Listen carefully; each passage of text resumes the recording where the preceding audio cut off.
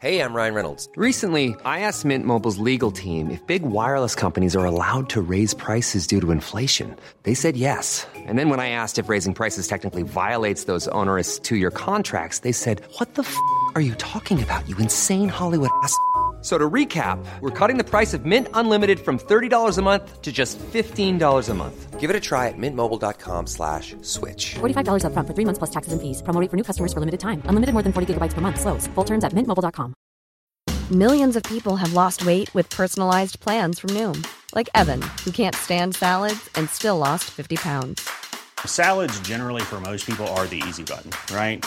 For me, that wasn't an option. I never really was a salad guy. That's just not who I am. But Noom worked for me. Get your personalized plan today at Noom.com. Real Noom user compensated to provide their story. In 4 weeks, the typical Noom user can expect to lose 1 to 2 pounds per week. Individual results may vary. Since 2013, Bombas has donated over 100 million socks, underwear, and T-shirts to those facing homelessness. If we counted those on air, this ad would last over 1,157 days. But if we counted the time it takes to make a donation possible, it would take just a few clicks. Because every time you make a purchase, Bombas donates an item to someone who needs it.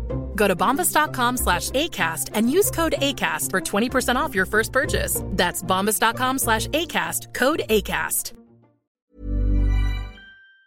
Hello, my name is Justin Hamilton, and welcome to the latest episode of Big Squid.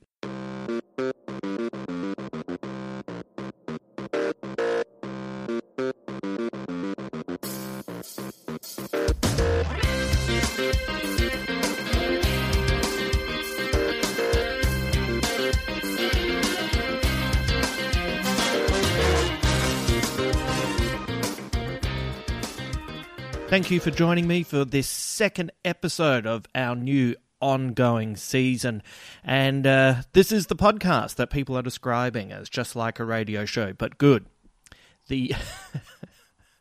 Actually, I'm probably the only one who described it like that. But fingers crossed it will stick. I like it.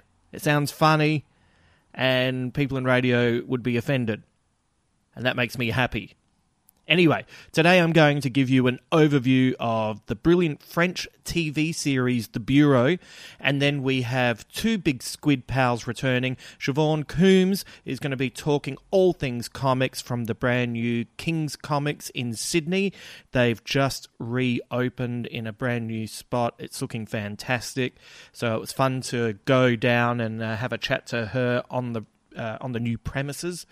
And then Ben Elwood comes back to the show, and he's joining me for the first part of our Christopher Nolan series, where we're covering all of his movies. And just to annoy Nolan, because we don't want to be big fanboys, we don't want to be too into him, so we want to annoy him. So the way we're going to annoy him is the way we're doing this is we're going to go over his movies in a linear and sequential form. Take that, Nolan. I know how you'd do it. You'd start with Interstellar, you'd bounce down to The Prestige, you'd go to The Dark Knight Rises. You're not the boss of us. This is how we're going to cover your movies. I'm sure he listens, so he will get that message personally. While I have your attention, just a quick note that if you live in Sydney, I'm performing at Giant Dwarf on the 23rd of July in their early show at 6 p.m. with a fun lineup of comics. I know, a live gig. It's my first official gig since the Adelaide Fringe, so I'm excited to jump up on stage, while we still can as well. Who knows how long here in New South Wales we'll be able to carry on as if things are a little bit normal. We've seen our friends in Victoria and around the world and what they're dealing with at the moment, and you know that it can happen at any point, so you have to do these things while you can and keep some semblance of normality at certain points, I guess, But anyway, look, I'm looking forward to jumping up on stage, and as I said, I don't know when the next opportunity will arise. And, I'll just be excited to see if I've forgotten 2 decades plus of skills. I'm sure I'll be fine. We'll give it a crack. So if you're around and you would like to come along, check out the Giant Dwarf website. Tickets are limited to about 30 places, I think. So they're being very careful about how many they let in. And the shows are, I think it's like a tight hour and a bit. So they can put on 2 shows and give as many comedians an opportunity to perform as possible. So congratulations to Giant Dwarf for looking out for artists and helping them out. And if you're around and can nab a ticket, please come down and say hello. Okay, let's get into our first segment. It's an overview of the French series The Bureau.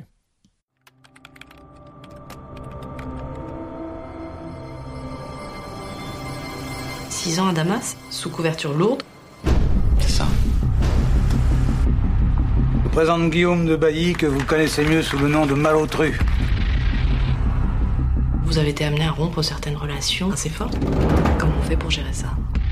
Le retour à la vie normale fait partie du métier. Carte d'identité. J'ai pas retrouvé encore.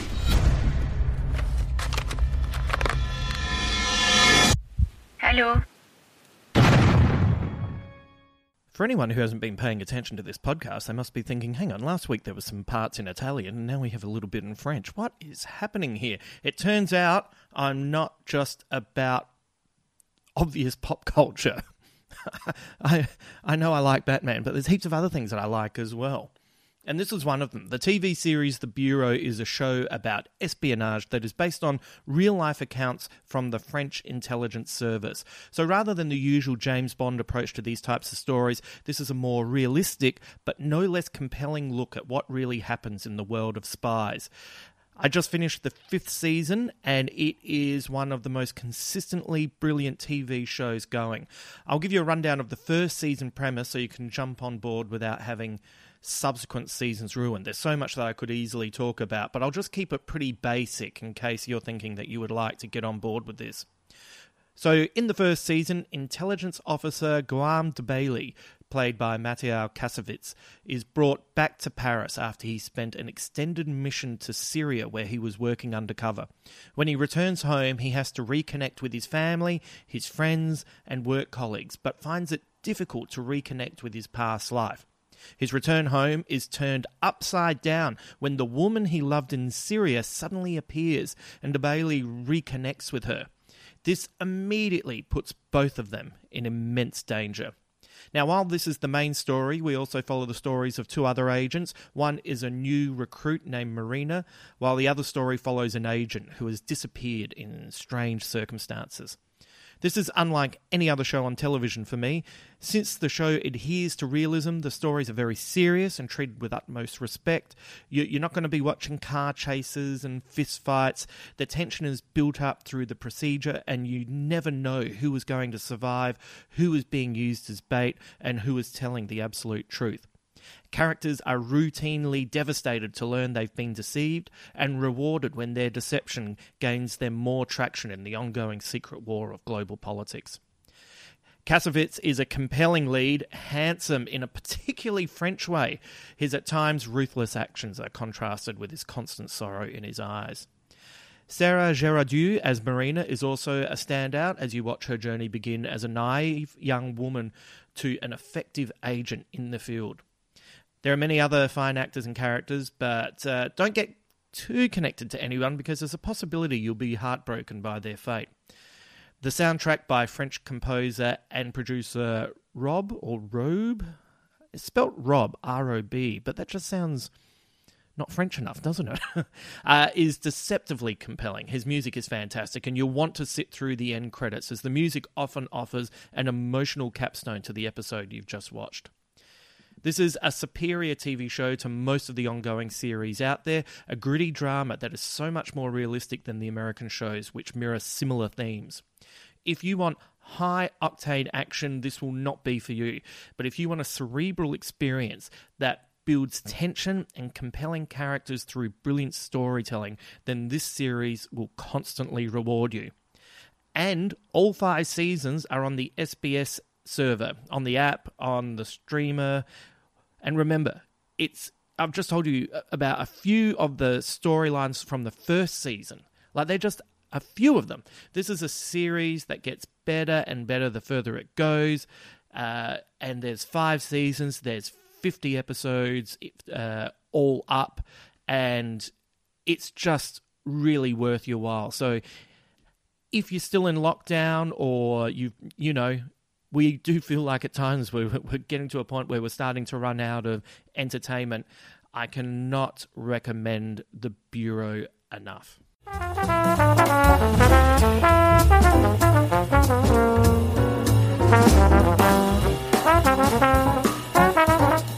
One of the breakout joys of the first season of the Big Squid podcast was getting to work with Siobhan Coombs, who often gave us some great content with her views on the Watchmen graphic novel. But I'm not quite certain, or I can't quite remember if I ever shared it with you at the time. But most of the times when we were recording, she was either breastfeeding or looking after both of her children, and it was so impressive because she never missed a beat. And I can barely stand up and breathe at the same time, so I had to stop myself from giving a standing ovation after every record because, you know, I feel like A, it was probably too much, and B, for Siobhan, it was just like, well, this is what I do. It's not a big deal. But I was super impressed, and I'm rapt to have her back on the podcast, and we'll be checking in with her on a semi-regular basis, and you know, once again, whenever we can, depending on what happens up here in New South Wales during this sort of next semi-wave of the pandemic. You might not know this, but Siobhan works at King's Comics in the city, that is in Sydney, and so going down to her workplace to have a chat was also a great opportunity to check out the new premises, which I kind of mentioned before. But if you feel like you're missing out on a regular comic experience, their online services are fantastic and easily navigated. It must be easy if I can find my way around. So head over to King's Comics website for all your comic book needs. But in the meantime, let's have a chat to Siobhan.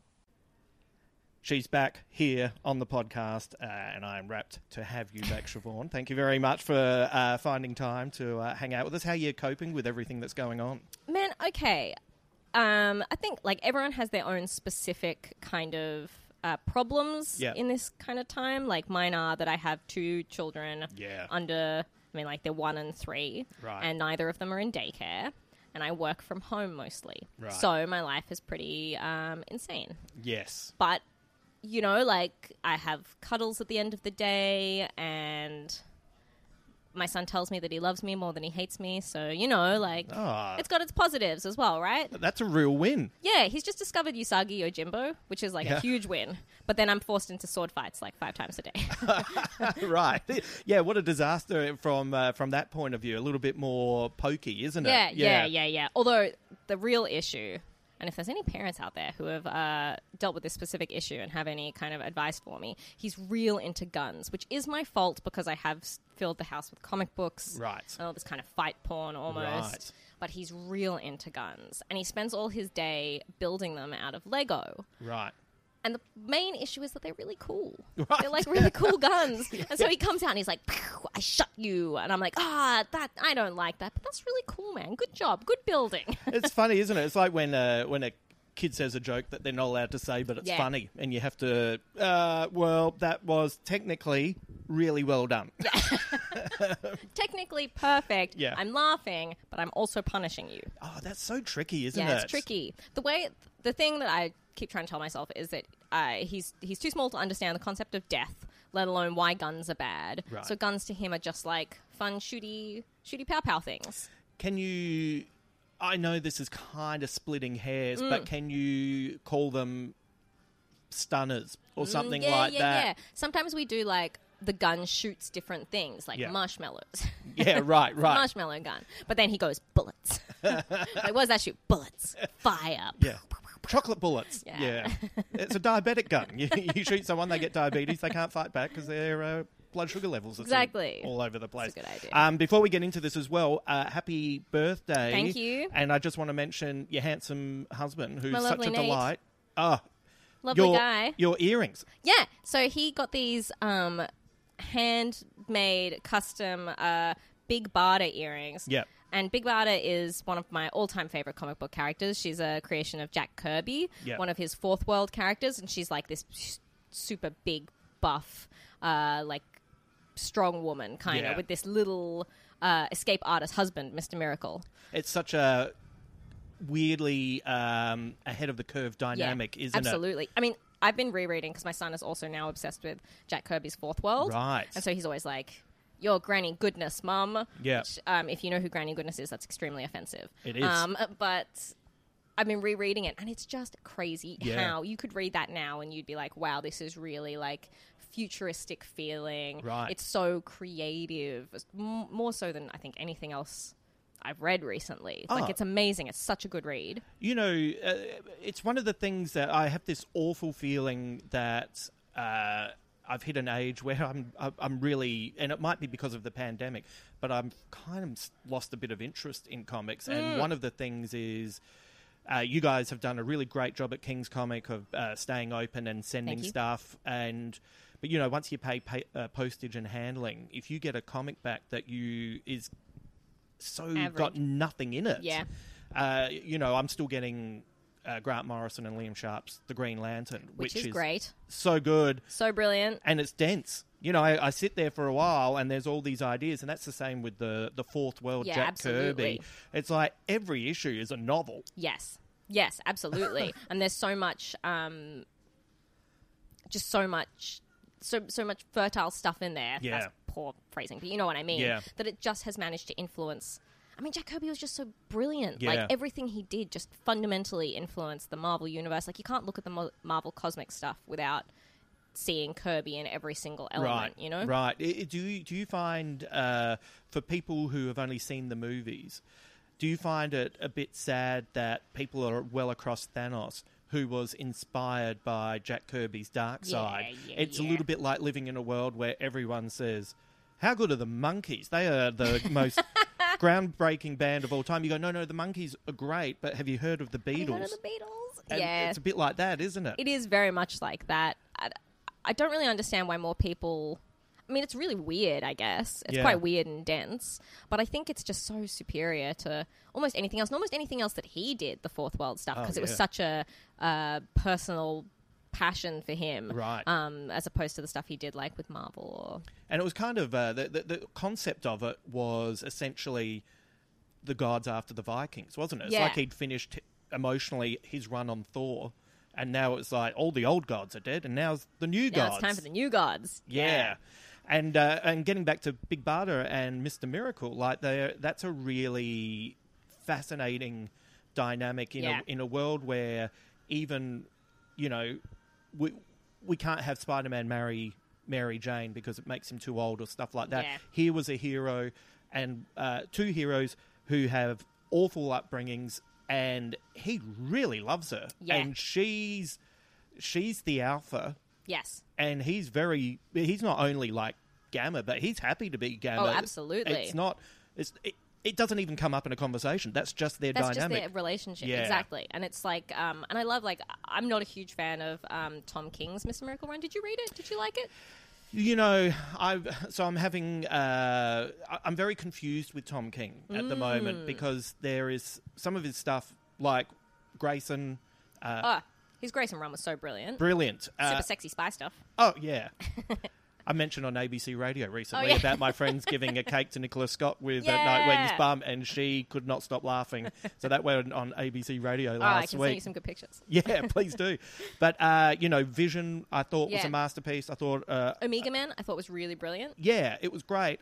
And I enjoyed Mr. Miracle when I read it as a whole, monthly, but there started to be these... repetition, kind of, what would you call it?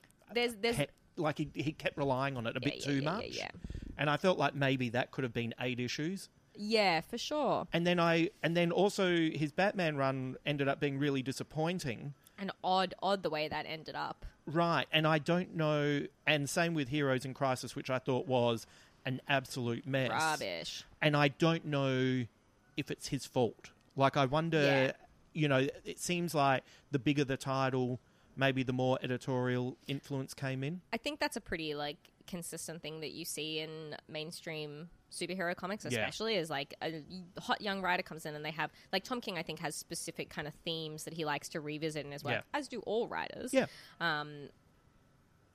But as they get bigger and bigger and bigger, there's more kind of, well, you can't do that to this character because we need them here. Right. And you can't say that about this character because blah, blah, blah, blah, blah. Yeah. So I think that there is probably more shenanigans going on than we're aware of. Yeah. Which probably hampers his vision. Yeah, a little bit. I also thought with Mr. Miracle, I just didn't think he quite landed the ending. It felt like it just... I also didn't think he quite landed the relationship dynamic. Do Right. you know what I mean? Like, I thought that it was a very strange version of Big Barda and Mr. Miracle. Well, so this is part of my problem with it, was because they're so loving in everything that we've read for decades. And it's not that they're not loving, but there was something... Some of the dialogue, in all honesty, could have been Batman and Catwoman. Yeah, and I really disliked the way that he wrote their relationship dynamic, Batman and Catwoman. Like, there were a couple of issues where I was just like, you've never heard a woman talk. Oh, right, yeah. Yeah, maybe that's the problem. Yeah, there was just... it felt very much an idealised version of what you would hope a sexy cat burglar would say, right? Yeah, exactly. Yeah, and so they've got the new series Rorschach coming out, where I think was only just announced, 24 hours ago. Yeah. And did you read the synopsis for it and think, oh, well, you guys really were watching the HBO series? You know, I didn't even read the synopsis. I just got the full backlash. Oh, right. That's all I've seen. I just went on Twitter this morning. I was like, oh, God. Oh, okay. What's the backlash? I haven't seen that. I think that it's, again, just the conversation of just let Alan Moore, let his creations be. Right. And there was some kind of conversation about, like, you know, Alan Moore is this, like, hardcore, steadfast anarchist. Yeah. And giving his creation to, like, an ex-CIA member is sort of quite odd. Yes. That is, that's quite a funny point to make. I agree with all of that, just letting it go, but I did love the HBO series. Yeah. And I felt like, I don't know, it's, you know, so I guess I'm a hypocrite, you know? But I also really enjoyed a couple of the Before Watchmen series. Right. Do you know what I mean? So while I'm, like, firmly on Alan Moore's side, I'm easily won over by, like, Amanda Connor interiors or something like that, you know? Yeah, damn you, Amanda Connor. So what do you have? So King's Comics has just reopened. Yeah, come visit us, 283 Clarence Street. You must be relieved, because it's been a bit of a journey since you had to leave your original place, which was what? So 2 years ago now? 3 years ago? So we were in... I guess it was, oh my God, we were Pitt Street for 16 years, and then we had to move to George Street, and we were there for 6 months. Yeah. And then we were in the Dimmicks building for another 6 months. Yeah. And then we were supposed to be closed for like 2 months. Yeah. And then it turned into 6 months, and so we've just reopened now. Yeah. But I think it's been worth the wait. Like, it looks great. It's a fancy new store. Yeah, it looks fantastic. You can find, if your local comic store... hasn't reopened or is having trouble, you can find you guys online. You have a really good online site. Thank you so much. It's really easy to kind of get around. Oh, good. Which I'm amazed at, not comic sites in general, but just sites in general. Yeah. So many times you get on, you go, I'm out. I have no idea what is happening here. We were lucky that we were one of the only comic book stores that kind of had a functioning online store when... For anyone who doesn't know, when COVID sort of hit, the comics industry basically shut down because there's one distributor and they turned around and went, we're not shipping anymore. And so that really terrified everyone from the ground up. Also, you know, because, you know, in America they put up reviews and things like within seconds before stuff gets here. You have to be really careful online that you don't have things ruined. You know, you'll never guess what happens to blah, blah, blah. And you go... Well, I read the last issue, and there was only 2 outcomes, and if I'm not going to guess it, it must be the bad thing. You've worked it out before you get to the issue, right? Yeah, absolutely. So what do you have as a couple of suggestions for people maybe to check out that's new? Some new stuff. Good stuff that's coming out this week. I did make a list. You know what I'm obsessed with at the moment? I don't know if you've been reading it, but if... have you read any of Matt Fraction's Jimmy Olsen run? Oh, so I've read the first 4 or 5 issues. Was it for you? Yeah, I thought it was really fun. I don't know anyone else who likes it, and I'm so obsessed with it.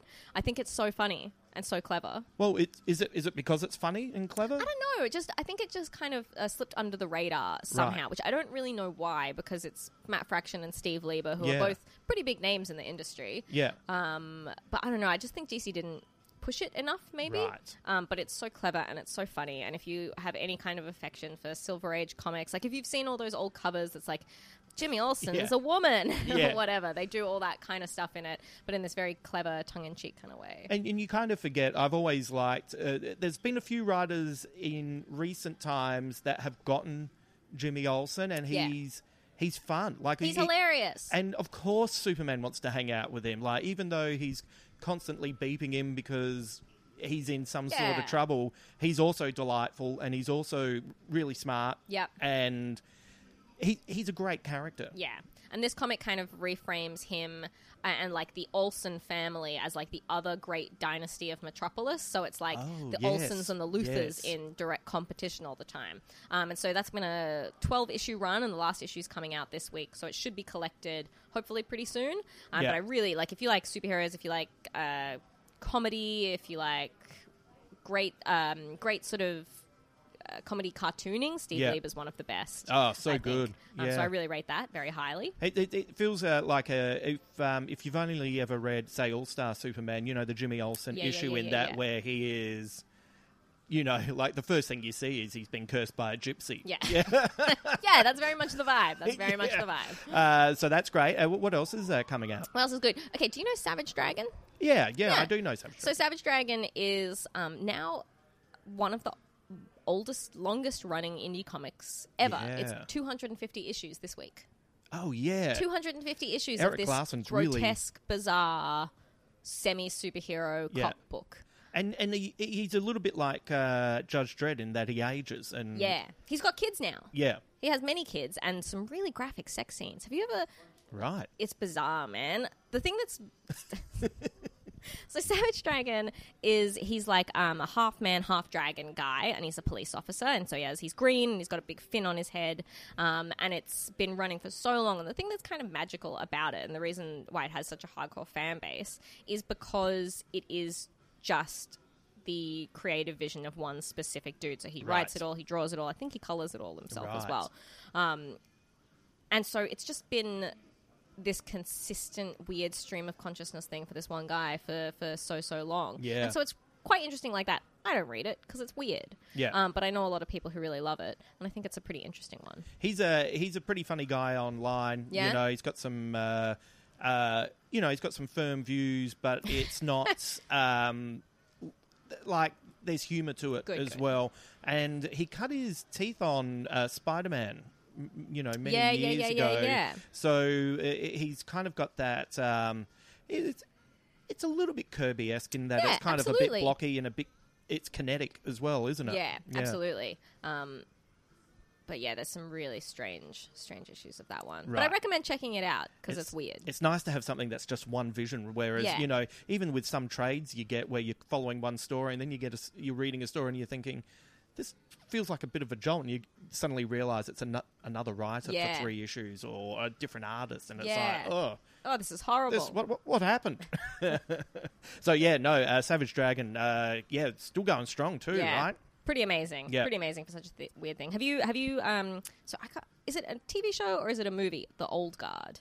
Have you seen that? It's a new one on Netflix. Yeah, with Charlize Theron. I was just reading about it. It's got the girl from Beale Street as well, who I thought was really good. So, and Charlize Theron is one of the preeminent action heroes, don't you think? Just like, you know, she's this generation's Sigourney Weaver. Yeah, absolutely. Yeah. Absolutely. That's a great comparison. Yeah. So that's based on a comic put out by Image, I believe. Right. Written by Greg Rucka, with art by, I think, Leandro Fernandez. Okay. Probably have to look that up. I've probably gotten that wrong. Rucka, great writer. Greg Rucka, totally brilliant. If you want like a really solid kind of procedural style comic with a fantastic element, then a Greg Rucka book is the one for you. And Old Guard is really brilliant. It's about sort of assassins who can't die. Right. And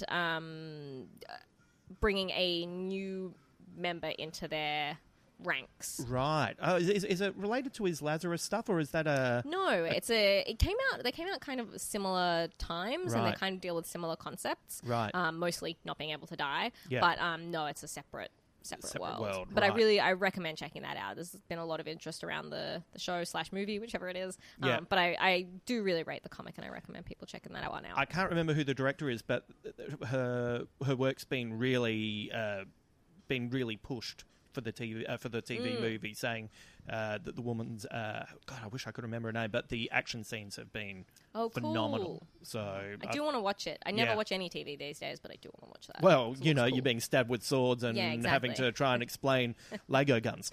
Oh God. And do you have anything else that? Have you seen the Bowie comic? I thought you'd be interested in that. I do have that. Yeah. Did you like it? So, funnily enough, I haven't read it yet because I got it and everything was going into lockdown. And so what I've done is I've been putting things that will be a little bit later, this year. And I've been doing some rereading as well. Oh, that's fun. So, I've just literally got one issue to go of the reread of Grant Morrison's Doom Patrol. Oh, fun. That's a fun reread. Oh, and really holds up as well. So, but I thought I'll review that a little bit in another podcast down the track. But I look forward to hearing what you think of it. I think it's still pretty relevant, and, there's some things that you go back. Alan Moore's run on Swamp Thing is superlative, but there are slightly problematic chapters, like the wolf woman issue, when you kind of read that and you go, I can see what you were trying to do, but it hasn't quite gotten there. But Doom Patrol is still pretty progressive, and you don't read anything and go, oh, that's Morrison. Too much. Whoa. Yeah. I really love his adherence to his own vision forever and ever, and just refusing to really give any ground. He's such a unique voice. I think always. But you can see the Kirby influence on him as well, because once again, there are you meet a character and you think, oh well, this is going to be going on. Oh no, they're gone. Now we're on to this other mind blowing. You go from the Brotherhood of Dada to the Men from Nowhere to the alien fight. And it's like the Candlemaker, and it's all within 40 issues. Yeah. Man, I've got the Invisibles omnibus still sitting on my shelf, and every time I try and crack it, I'm like, comics aren't supposed to be work. Oh, I know. Why are you making me work, Grant Morrison? I had to get rid of the omnibus because it made me start thinking of it as work. And also, I don't want to have to work out to be able to hold a comic. It's too big. But did you like the Allred Bowie? I haven't actually read it. I wanted your opinion on it because I know you're a big Bowie guy. Well, but I think it looks beautiful. It looks stunning. Well, why don't we next time we catch up, let's you have a read and I'll have a read, and we'll discuss it. Yeah, sounds good. And is there anything else we should know about King's Comics? Are you Monday to Saturdays? Are you open Sundays? We're open 7 days a week, 10 to 5. Kingscomics.com. You can buy everything online. If you want to set up a standing order, we can do that. We have discount cards. Come and check out our big statue of the Hulk. Oh, yeah. It's lovely having a physical store again. It's really nice to be able to have a place. Looks really good. Yeah, thanks, man. Yeah, like they you walk in. Hard. It's crazy. Watching it develop online, and you walk in and you go, well, it feels like you've been here in a good way. It feels like it's been a part of us for a while. For sure. And this is my first time here, so... Oh, thanks, man. That's a good feel. I'm glad you like it. And once again, happy birthday. Keep rocking those earrings. Thank you.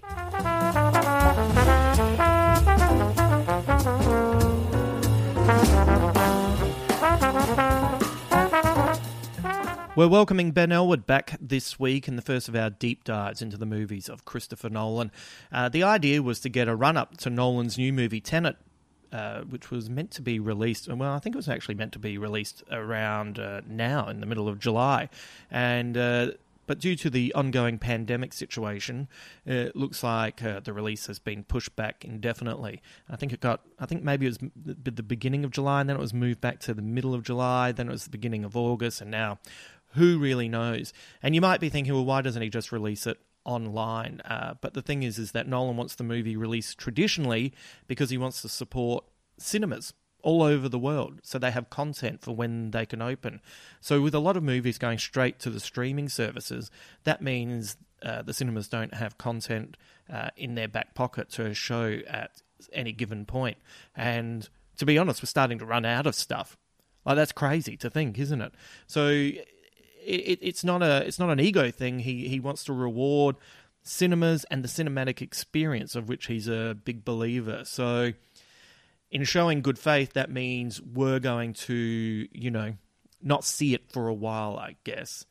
And it'll be interesting to see what the movie can earn financially and how it's perceived if it doesn't make what it's expected to make. I think it's a pretty expensive film, and I think it has to make around $800 million to break even or something insane like that.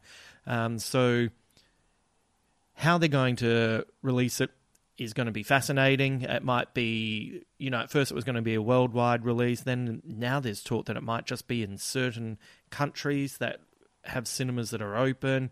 So it'll be interesting to see what we think of the film and how people perceive it.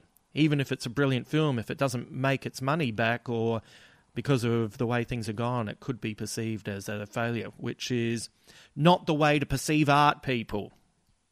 Anyway, time to get off my high horse and let's get back into this. Ben and I will continue to meet up while we can and chat about his movies. We've got... What have we got recorded up to? So far we've got up to Batman Begins recorded. So we've got some in the bag that I'll release over the next few weeks. Just so you know, when we get to the bigger movies that have obviously been talked about a lot, I feel like once you get to probably The Dark Knight, you might think, oh God, what is there new to say? And what we're trying to do here is find new angles to delve into his films. So trying to find some new angles, find some new things to talk about, and hopefully we do that. Though I'm sure there'll be a few hot takes that will come from me that you've heard before. But overall, we'll be trying to delve a little bit further into the themes and the inspirations and all that aspect of it. In the podcast today, we also touch on his short movie Doodlebug, which I won't say anything about. It only goes for 3 minutes, but I've posted it over at our Big Squid Facebook page for you to watch. So if you want to go out and or go over to that site and check it out, or go on YouTube, it's easy to find, then you can kind of have a watch and know what we're talking about.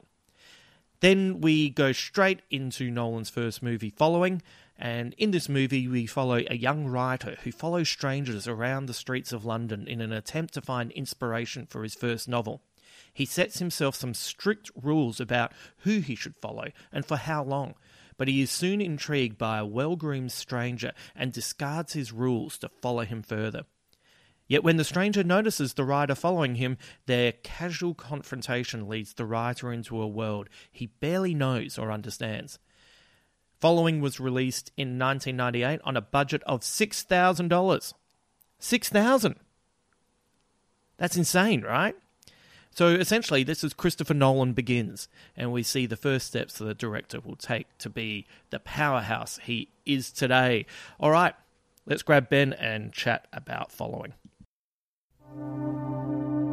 Your eyes drift across a crowd of people, and they slowly stop and fix on one person, and all of a sudden that person isn't part of the crowd anymore. They become an individual, just like that. It just became irresistible. So you followed women? I followed anybody. I just wanted to see where they went, what they did.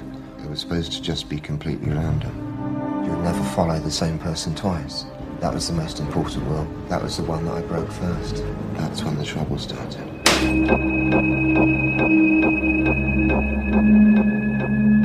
I got burgled yesterday. What's it feel like being broken into? You're developing a taste for it. The violating, the voyeurism, it's definitely you. So we started off with the Nolan short Doodlebug, which is only 3 minutes. 3 minutes. Yeah.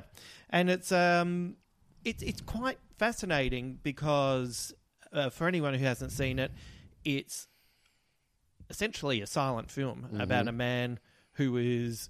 It's almost that episode of Breaking Bad with The Fly. Oh, absolutely, right? Yeah. And it's a guy freaking out, trying to kill something that's running around his house, trying to smash it with his shoe. Yeah. And then it's really funny. When you first see it move, it's much bigger than I expected. Did you have that same feeling when you see it? Because I'm thinking it's going to be like a cockroach, but when you first see it, it's like, hang on, that thing's got some size to it. Yeah. It's got mass, absolutely. And it's the first, like, at first it's kind of a bit funny, and then that is the moment where it becomes a bit creepy. Yeah. And then you realise what he's trying to smash is like a little version of him. I don't relate to that at all. Right. It's like that insane Superman comic from the 50s where he creates the little Superman out of his hand and he has all his powers, and then Superman gets jealous of little Superman because everyone's... It's like Yoda getting upset with baby Yoda. By the way... The miniature version of you is always the cuter one. Yeah, exactly. Yeah. It's the babushka doll of joy. I'm mashing heaps of pop culture references into this opening right here, if anyone noticed. But anyway, so then when he finally smashes the tiny version of him, he's then smashed by an even bigger version of himself. And we can only assume the levels just go up and up and up and up going for infinity. Right. And it's really fascinating because, you know, there's a lot made about Nolan's love of Kubrick and Michael Mann with Heat and those obvious influences. But looking at that very first short, it screams David Lynch. Totally. It really had a lot of Eraserhead in it. Yes. In that real kind of unsettling, uncanny valley way, when you realise that he is chasing a miniature version of himself around, the effect, it had that self-consciousness that a lot of those Lynch effects have, where it's clearly an effect. It's not trying to hide the fact that it's an effect. Yes. And that in itself is deeply unsettling. Like in the guts. Yeah, I've never really thought about that before, but you're right. When a filmmaker... If a filmmaker tried to make that look real, you'd think, that looks fake. But when they don't even attempt, that's when it really makes the skin along your spine crawl in the wrong direction. Yeah. No, I do think that's the great success of Lynch's effects. Yeah. Is that it's not trying to hide what it is. Yeah. And so your brain is not... your brain is not trying to trick itself into thinking that it's real. Yeah. And so that in itself has a nightmarish quality to it that is very hard to pin down. And that, because then the way it plays out is so straightforward in many ways. There's you sit with things, don't you? You don't. There's not these sudden cuts or anything. And once again, even with that little short, something else that's quite Lynchian is that the audio is unsettling as well. Well, something you said when we were watching it, and was the tick tick tick. Yeah, you know, from his very first short, from Nolan's very first short 3-minute thing. Yeah, the tick tick tick tick tick. That time is already there. Yeah, from the outset. There's I forget who the director is, but there was a director. I'll have to try and find this quote later. But there was a director who said that, you know, the themes are always going to be the same in what he does, and he just explores them and finds new depths to them. And here's an example right away, right? Yeah. And then we get to his first film, Following. So that little short was 97, and Following is 98. Just quickly back to Doodlebug just for a second. What do you think he's trying to say in that? What do you think it's about? I wonder if it's... I've only ever watched it a few times in IMAX. I always go and see it at IMAX when they have it there. The IMAX format, where you get all perspectives that you never saw on the YouTube version. Yeah. I've seen it 27 times in one day. My weird machismos to prove how much a fan I am. But the I guess it's kind of saying that I wonder, no matter how much you squish parts of you that you don't like, there's always something around the corner that you like you're always just going to be squishing something. Yeah. It definitely felt like it was happening inside the guy's head. Yeah. You know, and it's that whole thing of, you know, you can squash the little voices and little demons that are running around inside your brain, but not really. But then a bigger one will take its place. Yeah, exactly. You know, I feel really bad that I ate that biscuit today. Oh, yeah, but why are you feeling bad about that? You should feel bad about that whole packet of chips you ate the night before. Yeah, but why should you feel bad about that? What about that time when you got a Valentine's card from Trudy Gardner in grade 3 and you freaked out about it and you ripped it up when you should have just said thank you? Oh, yeah, you feel bad about that. Hammer's regressing. I feel really bad about that cookie I ate. You know what'll make me feel better? A tub of Ben & Jerry's. Yeah, exactly. So it's it really gets in and does the job very quickly. Very nice. In 3 minutes. Clean. Yep. And so then we get to the first movie in Following. And you said you'd seen it before. Is that right? I've seen it once before, and as I said to you, I didn't really like it the first time. Yeah.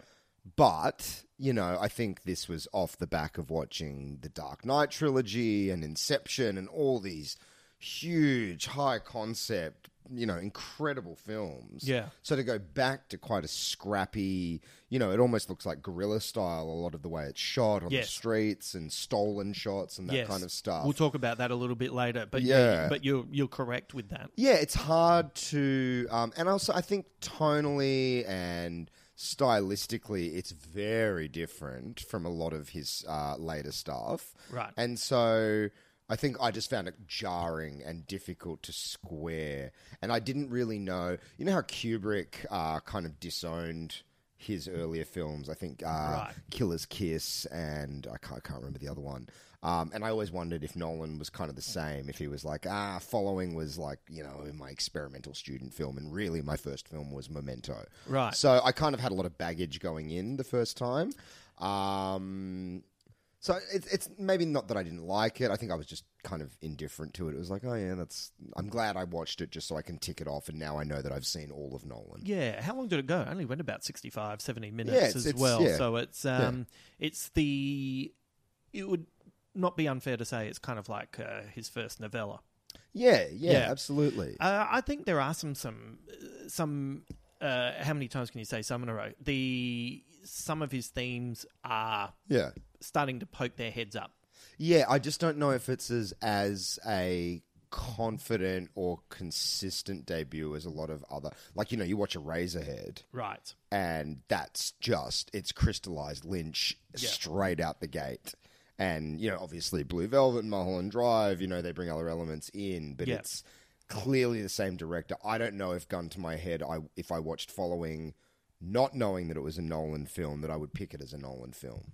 Right, yeah, I see what you mean. Apart from possibly if you just happen to clock the use of the name Cobb. Yeah, very good. But it's...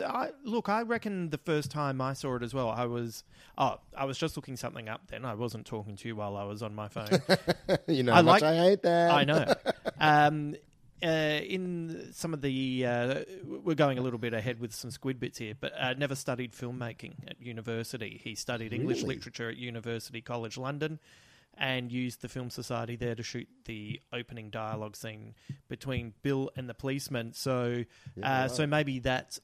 the reason I thought I'd bring that up now is with the point that you're making, he doesn't quite have what they would have had going into their first feature. Yeah, right, okay. So I wonder... funnily enough, I haven't really looked into this before, and maybe we can do this over the course of the Nolan films. But I wonder how much he's learnt just through instinct and the stuff that he's made off, you know... I know that he had a camera as a kid and could cut and edit, and so I wonder if it's just been instinctive in many ways. Do we know why he moved from English lit into film? No, I think he's always had the interest. Like, it's very funny. I saw an interview with him, and he was... You know when you're of an age with someone, and I wonder if one of the appeals of... In some ways... I feel very embarrassed to be a middle-aged man who loves Christopher Nolan, because it feels like... It's like if someone said to me... If I said to you, I'm really unique. And then I could imagine some really clever 27-year-old girl walking in and saying, you like Nolan, you like Radiohead, I bet you've read comics. And I go, oh, yeah, but, like... but I liked it before everyone else did. Yeah, also like Brian Ferry's first album full of covers. Did you see that one coming? And she probably did. So, but I think part of the appeal with Nolan is that I feel like I'm on the same wavelength with him. Yeah. And a lot of that comes from, I see this interview, and he said he went and saw Star Wars as a kid and just lost his mind and saw Star Wars at the cinema 30-odd times. Yeah, well. And already I'm like, yeah, I can relate to all of this. And then went and saw 2001, A Space Odyssey, because they re-released that when Star Wars came out. And they also did that in Australia. And I went and saw 2001. How old were you? I would have been, when did Star Wars come out? 77? So I would have been about 5 or 6. And you saw 2001 at 5 or 6? Yeah, and it was... it was really... See, he's a couple of years older, so he would have been 8 or 9. But he went with... his father, who explained it, but I went with my auntie and grandfather, who had no idea what was going on and could not explain it, and I just didn't understand anything that happened. Yeah, and it took me a long time to get back to that film, and I wish I'd had someone who could have explained it to me. Do you remember what you made of it at all? Like, did it have an impact on you, or were you bored, or what? I was really bored. Yeah, because I was like, what is going on? Like, I just saw Star Wars. Yeah. What's going on with all these monkeys? What is happening here? Why are we getting 20 minutes of rotating space stations? Like, why? Yeah. It's kind of impressive, but I don't... Yeah. I can't get my head around Well, this. one must surrender to 2001, A Space Odyssey. Yeah. Right. A movie that is, deceptively funny as well. Oh, absolutely. Like all Kubrick. Yeah. Absolutely. But yes, it is very funny. The fact that my favorite part, I know we're digressing for a second, but my favorite part of 2001 is that aspect of, oh God, humans never fucking change. They found this monolith on the moon, and the first thing they got to do is stand around and pose for a fucking photo in front of it. Yeah. Yeah, there's so much. Which is the moment that the monolith goes, you idiots. What are you doing? I bring you enlightenment. You want to take selfies, for God's sakes.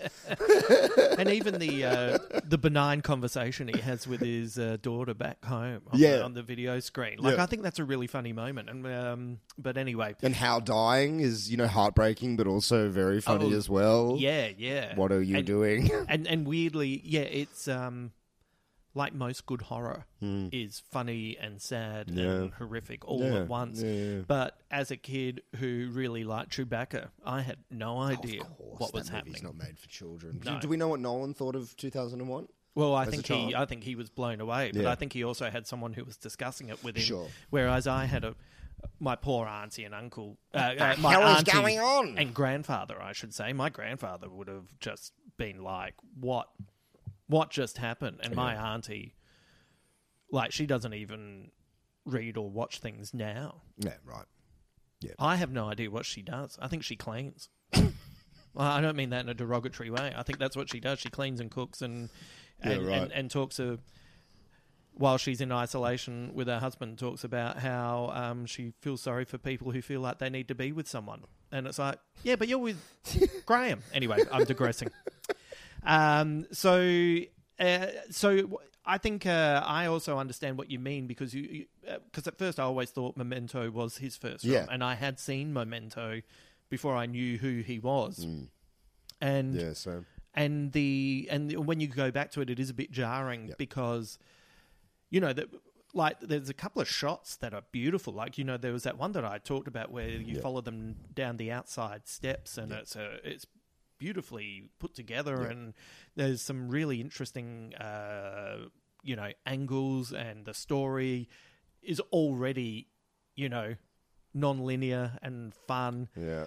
And then, I don't want to be an arsehole, but the acting is all over the place. It's not great. And they're probably first film, possibly only film. Yeah. And so there's times where sometimes the lead character in particular, sometimes you go, oh, God, this guy is so many people that I have met over the time, especially in the open mic comedy circuit. Well, I said that to you, during it. He's the open micer that's done 5 gigs and thinks he's the greatest at what he's ever done, and it's like, come on, brother. Yeah, he's... I mean, funnily enough, I think the lack of experience in the... I said this to you while we were watching the movie. Either he's not a very good actor, or he's a very good actor playing a guy who has no fucking clue who he is. Yes. And so I think in that sense, if it is a bad performance or not not well acted, it actually lends itself to the character that he's playing. Yes, that was definitely, and you completely see that. Funnily enough, in a lot of the physical stuff, so some of his line delivery is all over the place, but in a lot of the physical stuff, he is so inept, and it's great. Yeah. He's so bad at everything he does. Yeah. Everything he does. There's a scene where he breaks into a place to steal something and he instantly knocks pots and pans over. He doesn't bring a fucking bag to take the thing in. To take the money. Oh, it's like, oh, for God's sakes, and then man. his the way he solves it is he gets all this cash out of this safe, and then he doesn't have a bag and can't find a bag to put the money in. So he just, he instantly becomes a roadie and gaffer tapes it to himself. While out loud going, think, oh, yeah. think. Yeah. Oh, brother. But he's kind of compelling in that way as well. Yeah. It's a funny concept, the idea of following someone. Have you ever followed someone before? And I know that's a really tricky question, but have you ever seen someone and just...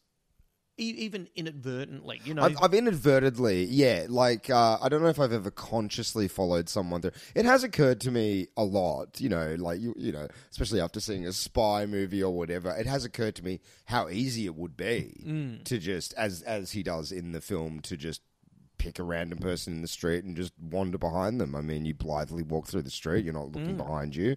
Especially now with most of us wearing earpods or headphones. Or staring at our fucking screens as we walk. But, often I've been paranoid that people have thought that I'm following them. When those odd occasions where, whatever, you'll see someone at 9 a.m. in Newtown. Yeah. And then at 4 p.m.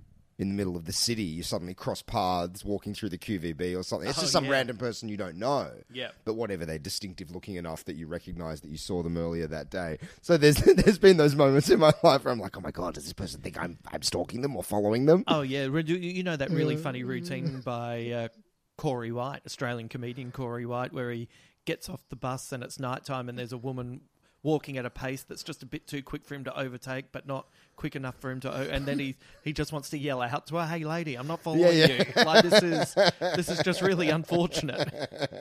Such a great routine. Yeah. Have you ever followed anyone? I don't think... I think the closest I honestly would have come to following anyone was... maybe like in a bookstore and you see someone that you find attractive and you go, I wonder what they're going to read. Yeah, right. Yeah. And then you kind of look and then you see the book they pick up and you go, oh, we have nothing in common. And but maybe it was merely an aesthetic attraction. Yeah. I've been followed though. Really? Yeah. So many years ago when I was on Comedy Festival Roadshow. I ended up in Karratha and I had nothing to do during the day. So I just went wandering about in Kmart, just having a look, in the whole supermarket area, but we walked into Kmart and it was when... Hell of a day. It was a hell of a day. Well, you get to that point where you've been on the road with all these comedians who you really like, but you can't be asked reading. You don't feel like hanging out. You just need to wander. Yeah. I need a day without the pissing contest. Yeah, absolutely. Yeah. And so then, so I went into Kmart, and it was the first time I'd ever seen this, but it was the Millennium Falcon in Lego, and that was the thing that when I was a kid, I always used to talk about. My friends and I always used to talk about, imagine if you could get Star Wars Lego. Anyway, I found this set, and it was $249, and I was like, I'm going to buy this.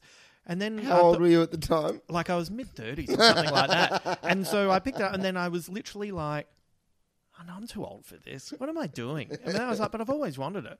And I thought, I don't know if I can do it. And anyway, I walked around with it for so long that I realized, and went to leave and then walked back and then put it down and then went back and picked it up. And I did it for so long, I realized that I had an in-store security person who was following me because they thought I was like a crim like this guy in following, and I was Very really good. inept. And then ironically, I wrote a blog about it back in the days when I used to blog about my gigs, and it had one of the biggest reactions that any blog that I ever wrote, which was people from all over the world telling me, "What are you doing? Buy it." So the next time I saw it, I bought it. You bought it, yeah, great. So to everyone out there, thank you. And then I built it, and it made me really happy. It is, as a person who I do love people watching. Yep. Very much. Yep. Because... Like in a cafe or something like that. Yeah, or, I mean, I live in the park. Yeah, I live in Newtown, so a lot of the time I sit at the hub and just kind of just watch the world go by. Yeah. And, it's that fascinating thing of, everyone lives in their own private world. We all live in our own separate islands in our heads. And... we live in a very performative society, especially now with screens and everything. But even still, when you're walking down the street, you are very much alone. Yeah. And so people have tells that they don't even realize. Oh, yeah. And I know I do. I mean, if anyone followed me for a day, I would look fucking insane, muttering to myself and, all the rest, Someone once told me I have a face that cannot lie. So whatever mood I'm in is the mood that I'm putting out into the world. So I don't think I would ever do it because I would feel like a creep, but I do understand when I watch that film the appeal of just wandering behind someone and just seeing, and especially as the character in this film is a writer, attaching a narrative to that person. And, what are they doing? Yeah. Where are they going? Yeah. What happened? I have definitely done that. I've definitely seen someone and thought, there's, you just catch someone, you see someone just as a thought flickers across their forehead. And you don't know what it is, and you pick up on it, and it's a little bit fascinating. And as a premise, it starts off in a place that is weirdly on the broad end of the spectrum relatable. Yeah, of course. Yeah. Or occasionally, on the odd occasion, you'll see someone walking down the street crying. Oh, yeah. And a lot of the time, I mean, how can you not think? Well, what happened? Yeah. Did someone die? Was it a breakup? Oh. You're just having a really shitty day. Because, I've cried in public many times. Yeah. I cried on the bus so hard one time, the guy next to me uncomfortably stood up and changed seats. Right.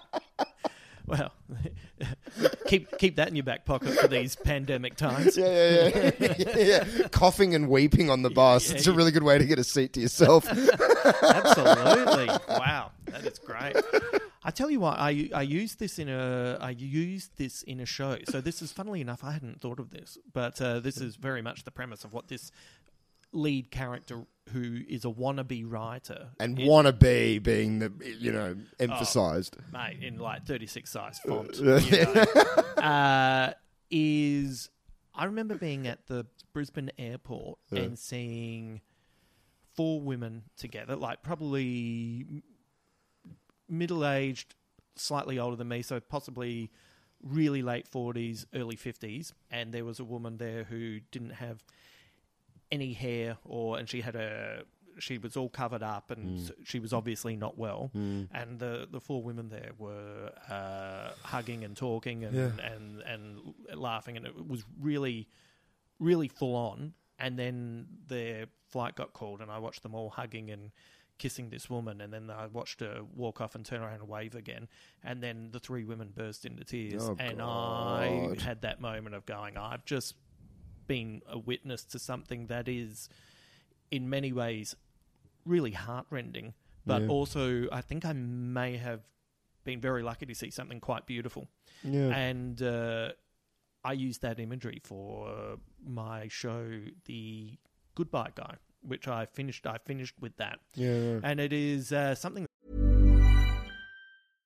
I'm Sandra, and I'm just the professional your small business was looking for. But you didn't hire me because you didn't use LinkedIn Jobs. LinkedIn has professionals you can't find anywhere else, including those who aren't actively looking for a new job, but might be open to the perfect role, like me.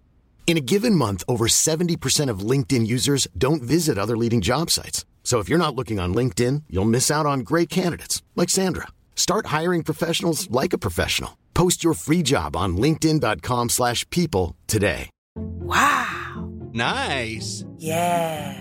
What you're hearing are the sounds of people everywhere putting on Bombas socks, underwear, and T-shirts made from absurdly soft materials that feel like plush clouds. Yeah, that plush. And the best part? For every item you purchase, Bombas donates another to someone facing homelessness. Bombas. Big comfort for everyone. Go to bombas.com/ACAST and use code ACAST for 20% off your first purchase. That's bombas.com/ACAST. Code ACAST. It's always stuck with me. Yeah. You know, that was one of those things where literally where I was sitting, there was like a big gap, and then my flight was was at the doorway next to the one that she was going in. Yeah. So you're just looking in that direction. Then, suddenly you realize, I'm picking up a narrative. Yeah, it's really beautiful when you see that stuff. It's like the theater of the real or whatever it is. Speaking of airports, I love that thing where you're on a long haul flight and, you clock someone in the departure lounge and then you clock them again exiting the plane 15 hours later or something, and the narrative that you can attach to that of we're all all the defenses are down and we're all vulnerable and exhausted and harrowed and seeing people with their defenses down is it's hard not to attach a narrative to that, or to ascribe a humanity to that. And seeing them with their defenses down, I think we probably walk around for the majority of our time with our defenses up. Absolutely. Yeah, interesting. Yeah. So getting back to following, is there anything interesting in the fact that the thief, that our main character, who we don't really like, he calls himself Bill, but he's but the thief that he attaches himself is called Cobb, which is also, of course, the name of DiCaprio's character in Inception. Yep. Do you make anything of that, or do you think that is what do you think's going on there? Is that why do I think DiCaprio was named Cobb? Yeah, is there something in the use of the name again? In this one, this is a guy who is a thief who is going in and planting an idea with one person for a greater cause and then disappears afterwards. And then, DiCaprio's Cobb is going into dreams and placing ideas. Am I totally overthinking it? And Nolan really just likes the name Cobb. No. I think it's a definite deliberate use of the name. I think it's him paying homage to his past and to him acknowledging his first film. Yeah. There is a resonance with that, absolutely. Yeah, going into a person's extremely private place. Yeah. Because Cobb in Following, he's not just a thief. He makes a real point of, I am rifling through someone's private things. Yes. And he always goes straight for he calls it their box. Yeah. Everyone has a box where all their special things are. And I think I said out loud the first time he did it, that's perverse. Yeah. And it is. It's perverse. It's the perversity of reading someone's diary, or there's something about rifling through someone's special things that's just, don't do that. Now it's going through someone's phone. Yeah, exactly. And then Cobb in Inception, he's literally going inside someone's mind. Yeah. And it's an invasion that goes beyond, I think. Yeah. Yeah. And he's interesting because the way he talks about it, and so this movie came out in 97, and when did? Anyway, he talks about how now when they have to replace things, they'll think about them differently, or they'll think about their objects differently. Yes. And there's something thematically resonant with Brad Pitt in Fight Club. He talks about that as well. And so when did Fight Club come out? Was that 99? 1999. No, the movie was 99. When did the book come out? 96?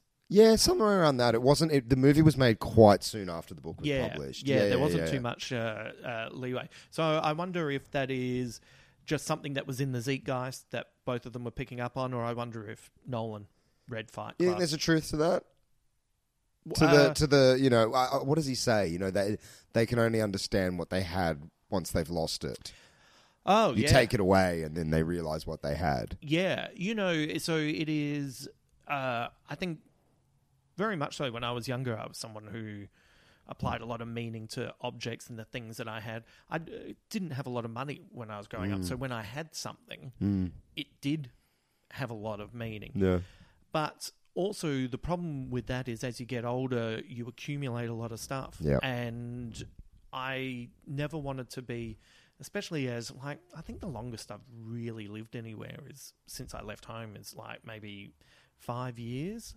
And so through just being practical, I've had to, like, I give a lot of stuff to Goodwill. Yeah. And books and, you know, all forms of entertainment I pass on to my friends' kids, you know, when they're at certain ages and that kind of stuff. Yeah, lovely. But I think you do. Like, I think there is, you know, there's some stuff that you just look at and you go, oh, I could never.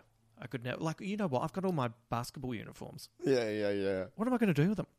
But you know, I won't squeeze into them. Yeah. But every time I put that basketball uniform on, I went out and gave 100% and played basketball for my team. When there's a magic and a resonance to certain objects, you know, when I was probably 20, I read Catch-22 for the first time. Right. And it was one of the first books that, as cliched as it is, as every young male 20-year-old who reads Catch-22, it's like, holy shit. But it really did. That book really... I credit that book with kind of teaching me the English language beyond just the basics. You know, it really expanded my vocabulary in a big way.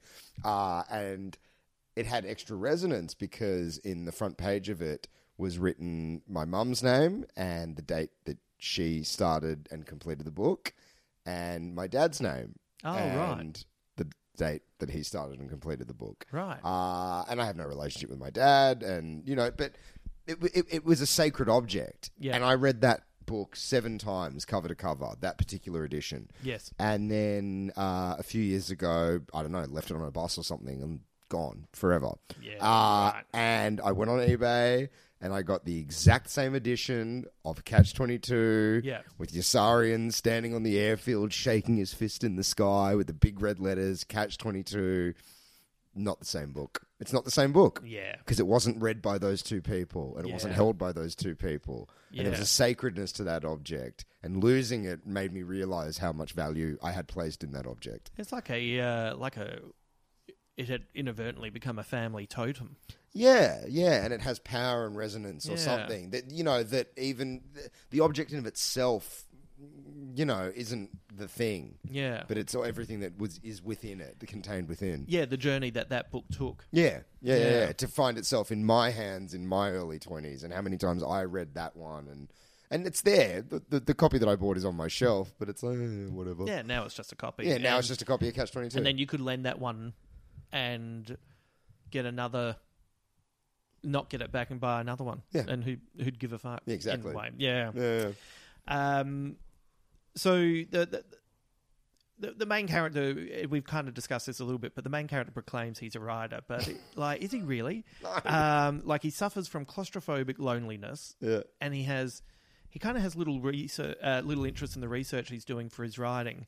And what does this suggest to you? Is he a writer only because he's lonely, or is he lonely because he's attempting to be a writer? I think he's a cipher that doesn't know what the fuck he is. Yeah. Which is why he's so malleable and easily manipulated. Yeah. You know, I think that you have one sequence of him writing. Yes. He doesn't look like he's having any pleasure writing. He looks like he's in a lot of pain. Right. There's the cliche dictionary and thesaurus sitting next to his typewriter. Yeah. I think his true... And I don't even think the following people is about getting ideas for characters for books. I think it is him trying to graft himself onto other people's lives because he is nothing. Yeah. Like, he truly is. Like, he's one of the more frustrating characters I've ever seen in a film because there is no fire in his belly. There is no passion, which again leads itself to the kind of flat performance that's being delivered. Whether that's intentional or not, I do not know. Right. But I believe he thinks of himself as a writer. Yes. And we've met plenty of people like that. You know, they read fucking Fear and Loathing in Las Vegas and suddenly, you know, everything they write has swine in it. And, ooh, I'm writing an essay about psychotropic drugs. And like, yeah, okay, Hunter S. I think it's that kind of writing and that performative thing of like, I don't know who or what I am, so in lieu of, I will be a writer. Yeah. But he doesn't seem to have any life experience. He doesn't seem to put himself in any situation. He gets co-opted into a situation by Cobb the thief. But no, I don't think he's a writer. I don't think he's anything. So I wonder if there is a potentially kind of Dennis Potter thing going on here, because you know how you just said that you only see one point of him writing, and that happens right in the middle of the movie. Yeah. So is there a potential, knowing the way that Nolan works, and once again, this could be, like, I could be adding a layer to this. Say, but this is good. Yeah. Are we watching what he's writing? Maybe. And that's why he changes throughout it. Yeah. And in many ways, he's made himself the victim of the whole experience. The victim of his own narrative. Yeah. Yeah. And making excuses for why he may not be as successful as he wishes he was. Yeah. Yeah, maybe. Yeah. I mean, that would lend itself perfectly to this non-linear structure. Yeah. Because really, the movie doesn't need to be non-linear. Yes. It's quite a straightforward story. Yeah. I mean, you could have, with the revelation of that he's being double-crossed and played, you could have that done in flashbacks. But it is non-linear from the very outset. Yes. There's when we get to the squid bits, there's a thing that Nolan talks about as to why they chose that. But yeah, that's, you know what? Would this movie be, like, would you like to see Nolan remake this movie with Tom Hardy? Yeah, I think you could. Look, as I said, I like this movie. I don't love this movie because I still don't really know what it's about. No, it's, you know what I mean? It is what it, like, there's, like, it's interesting. Yeah. And it's tricky. Yeah. But is there any greater meaning to it other than it's a magic trick? Exactly right. Like, and we'll get to this when we eventually talk about Memento, but I rewatched that recently, and I think I was always taken with Memento's trickery and the hook, which is fucking excellent. Yeah. But within that movie, there is also a deep, resonant truth about the human condition. Yes. And how we deceive ourselves to give our life meaning. I didn't find that in Following. I didn't get to the end and go, oh, that's right. That's the human condition manifest. Yeah. It just seemed to be this fucking loser, this sucker who got co-opted into doing a dumb thing because he didn't know any better and didn't have any kind of internal fortitude or personality to push back. Or if he's the guy writing the movie that we're watching, he's, the only way he knows how to add himself to the story is not through any experience, but literally add himself to the story. Yeah, exactly. Yeah. Which then, so maybe the meaning of the movie is, if you're going to be a writer, just don't be a shallow shit. Yeah. Go out and actually collect some experiences rather than stalking people through the streets. By the way, do you remember while we were watching it, I had to run off and write something down, and it was for this very moment. You know the actor who plays Cobb? I thought the thief. Yeah. Yep. I thought he was the perfect blend of I've forgotten how to say his last name. You know, Peter Serafinowicz. You know, from I'm saying his name incorrectly, and because I've written it. You know what? I know how to say it, but because I've written it down and tried to read it, I fucked myself. He's the in Shaun of the Dead. He's the the friend who wears the suit and actually has a job. Oh, yes. He's a cross between him and Craig McLachlan.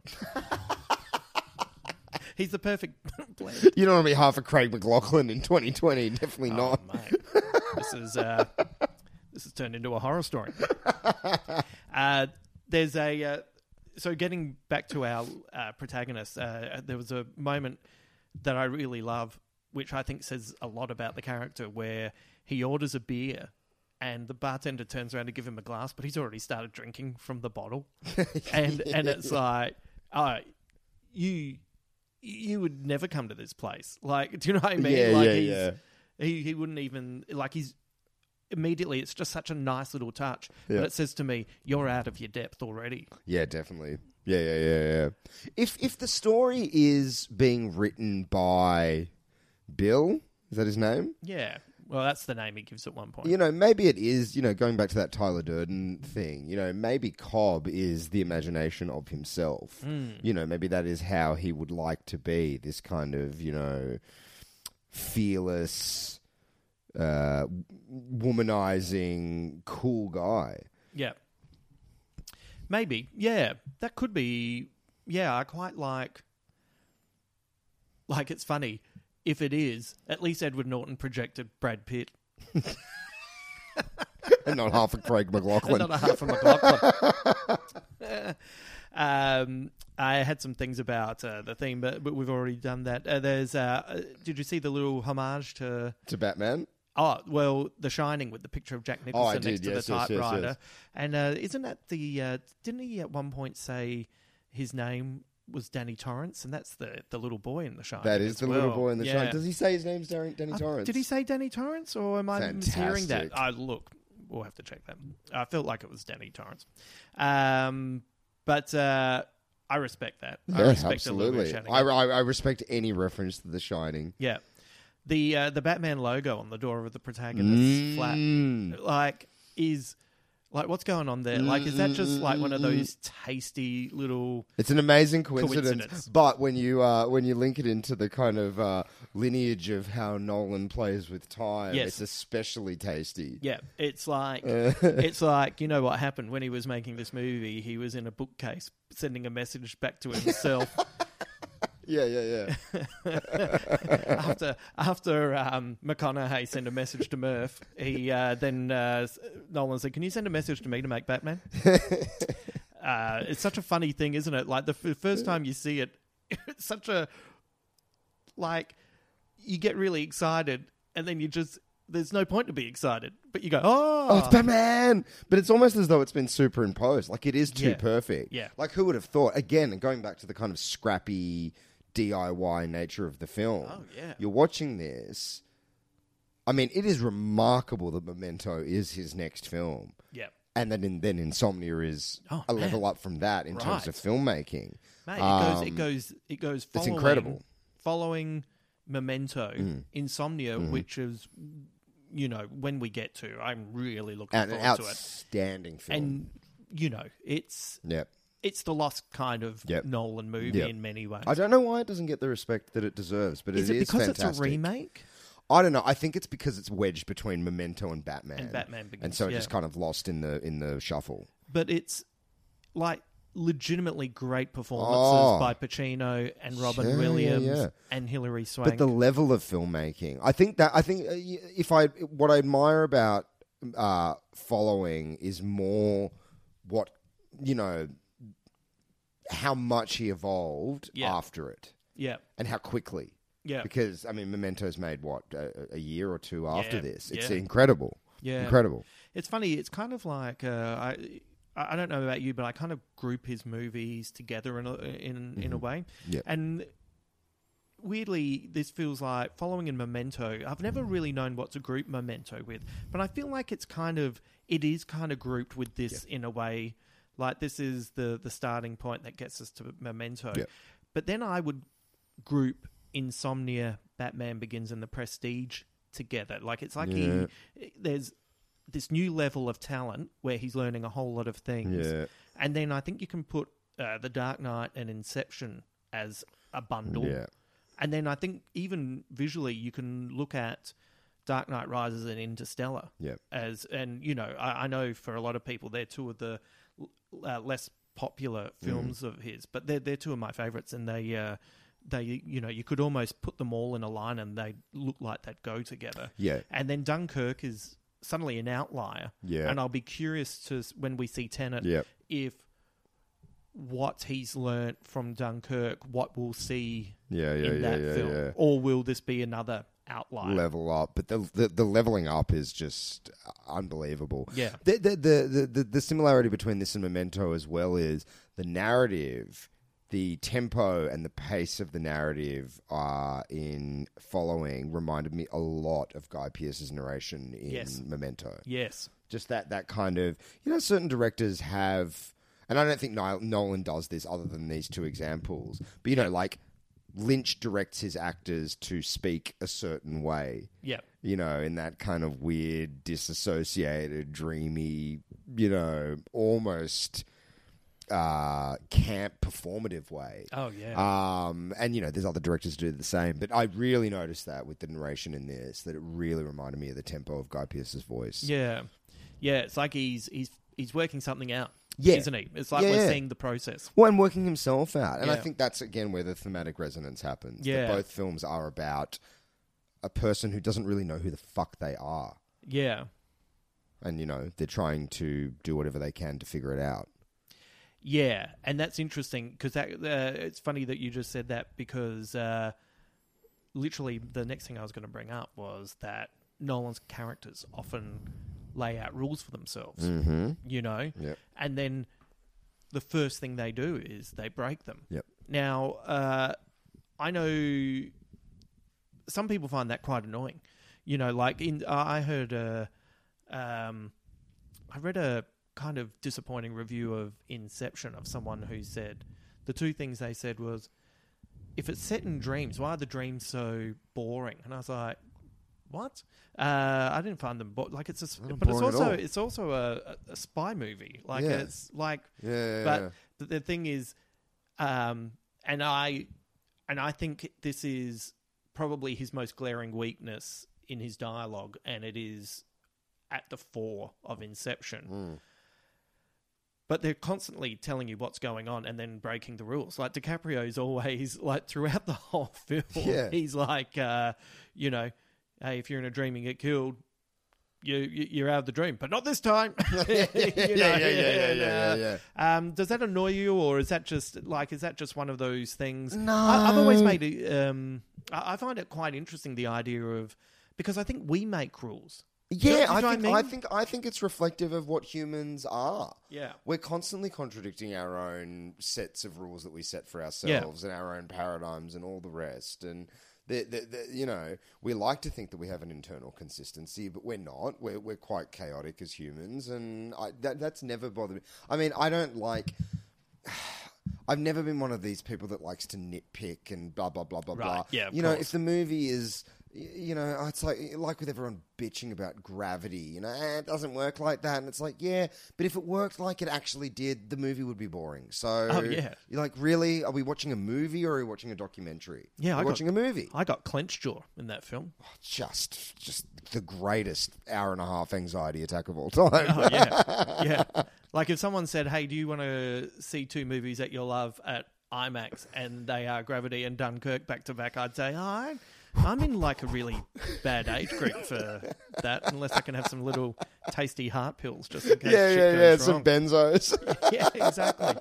But you're right, we often, in the real world, we often make rules for ourselves and rules that we stand by, because that's how we define ourselves as people. And then we're constantly breaking them, and that's why we're constantly disappointed in ourselves and other people. 100%, and I don't think that's a bug of Nolan's films. I think it's a feature. I think it's intentional. Yeah, and I think it's interesting because it does, in these high concept films, often reflect what we are like. 100%. That's the relatable part. 100%. I mean, just to flash forward briefly to Memento, I would say that's one of the key themes of Memento, that he sets rules for himself that he then sets himself up to deliberately break without realizing that he's breaking them. Yeah.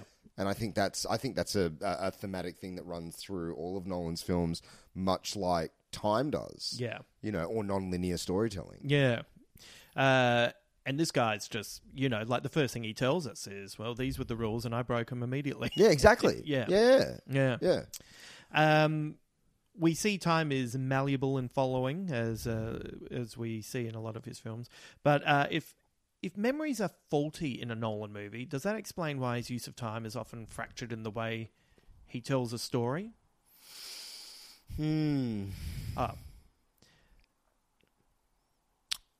I've got more on memory as well.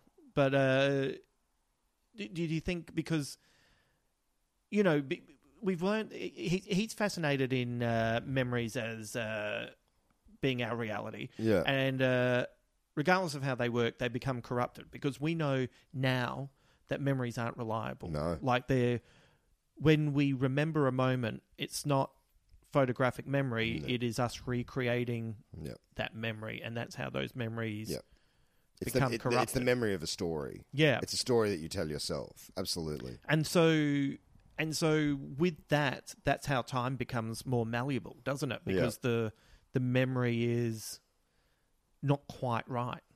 Yeah, of course. And it's constantly informed by the present. Yeah. So it would be very interesting to see how stories that you've told over decades have slightly changed in the telling over the years based on... they've all got a bit more sizzle. Yeah, of course. Well, they have to because, half of the story is the performative aspect of it. Right. But, there's stories I tell or have told for 20 years, and you do start to move into this realm where it's like, actually, I'm at a stage where I know that the core of the story is true. Right.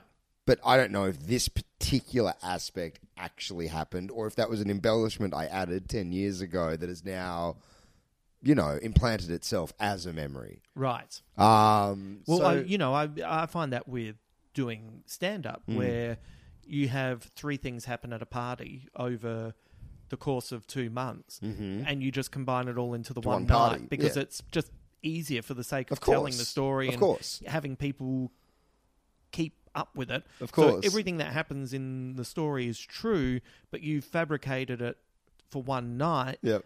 And then I'll find myself telling those stories to people who, you're just at dinner, and then I'll be telling the stand-up version. Of course. And then it's like, I'm so sorry, that is not quite how it happened. Yeah, I'm a fucking liar. So I'm giving you the streamlined version. Yeah. Or just things like, I was waiting for a bus for an hour. Well, it probably wasn't an hour. It probably felt like an hour. Yeah. It's probably 20 minutes. Yeah. But to convey the feeling of the length of time that you were sitting there, you say an hour, and then a month later, well, I was sitting there for an hour. Yeah. And, it's, well... And then it was an hour. And then it was an hour. Yeah, It's so... it is always hard to pin down what part of memory is true and what is not. You would like to think that the core of it is the truth. Yeah. But... I don't know. It is interesting that the more we learn about the brain and all that, because, eyewitness testimony and all this stuff used to be just, that's how it is. Yeah. And the more experiments they do, it's like, no, you can plant false memories in people very easily. So easily, yeah. Really easily. Yeah. They've done all these experiments where they've, convinced people that they went to theme parks that they never went to, or... that a clown came to their birthday party when there was no clown. Yeah. So it's quite a destabilizing thing to really delve into, because how much of your past is actually your past. Yeah. And how much of your life is just a story that you're telling yourself. So I recently, in the last 18 months, bumped into a person I'd had a falling out with about 15, 16 years ago. And the reason that we had the falling out was pertinent at the time. And when I bumped into them, I could still see aspects of what happened back then. And but I feel like such a different person, and that memory feels like such a faded memory that I'm quite happy to have chats with them every few of course. months. Yeah. And it's fine. Yeah, of course. And I'm a bit fascinated by people who hold a grudge over anything other than something really serious. Totally. Totally. Of course. Yeah. Yeah. The memory fades. I'm very, very close with my first girlfriend from nearly 20 years ago now.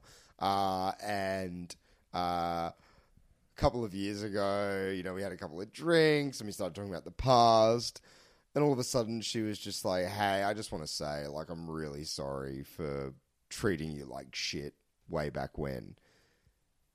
And no joke, I literally had to sit there and go, oh, yeah. I know shit went down because I know I spent about a year and a half totally deranged. Right. Like deranged with grief, sobbing in the streets, out of my mind. Mate, the first breakup is the worst. Yeah, which is hideous. But so much time has passed. I mean, cellularly, I'm not even the same person anymore. Yeah. And it's like, it didn't even feel right to say, oh, I forgive you or anything. Because it was like, whatever. That was like 12 lifetimes ago. It's all good. It's all good. It's all good. So it's funny. It makes you wonder, what have I held on to that I just don't need to hold on to in regards to someone else. But also, what have I let go that someone hasn't? Yeah. But also how much you have to exaggerate a story in the retelling of it to yourself to hold on to the grudge. Right. I mean... like it's an effort. Again, it's that thing of like the performative aspect of retelling a story. Often you'll have a minor argument with someone. So say I have a minor argument. You and I had a minor argument tonight. We didn't, but say we did. Okay. And then the next day, as I'm telling someone, when I'm recounting it, I'm like, and then I said to Justin, da-da-da-da-da, and he replied, me. And suddenly I'm applying a tone to you that you probably didn't have. Yeah. But in the telling, you're suddenly much more aggressive. Yeah, in this retelling, I'm sounding like an angry beaker from the Muppets. But, all of a sudden it's that, and again, it's that thing of convincing yourself that the version that you're telling is true. Well, it's not. It's coming through your filter of A, perception, but then B, the retelling. Yeah. And, that's why conflict can be so fucking gnarly. Yes. Because it really, it all comes down to individual interpretation and, just because same with the time thing of, it felt like I was waiting for an hour. Just because you felt like you were being affronted or insulted or disrespected or whatever, doesn't mean that necessarily you were. Yeah. You might have just been reacting to some past event with the person or whatever it is. So it's really messy shit. Yeah. And if you're across it, lends itself to making really fun movies. Yeah. So this film asks us, what if the one you are following is following you? And do you have any non-paranoid thoughts on this? Oh, look, I don't think I'm interesting enough to follow. You know what I mean? No, I don't know if I am either. Like, please keep an eye on me on Twitter and Instagram, just so you know my work. That's the thing. I maintained a Twitter account for 3 years, and I amassed about 700 followers. And I was like, oh, you know what? I'm fucking done. Yeah, I don't need it. And they're not even interested, so who cares?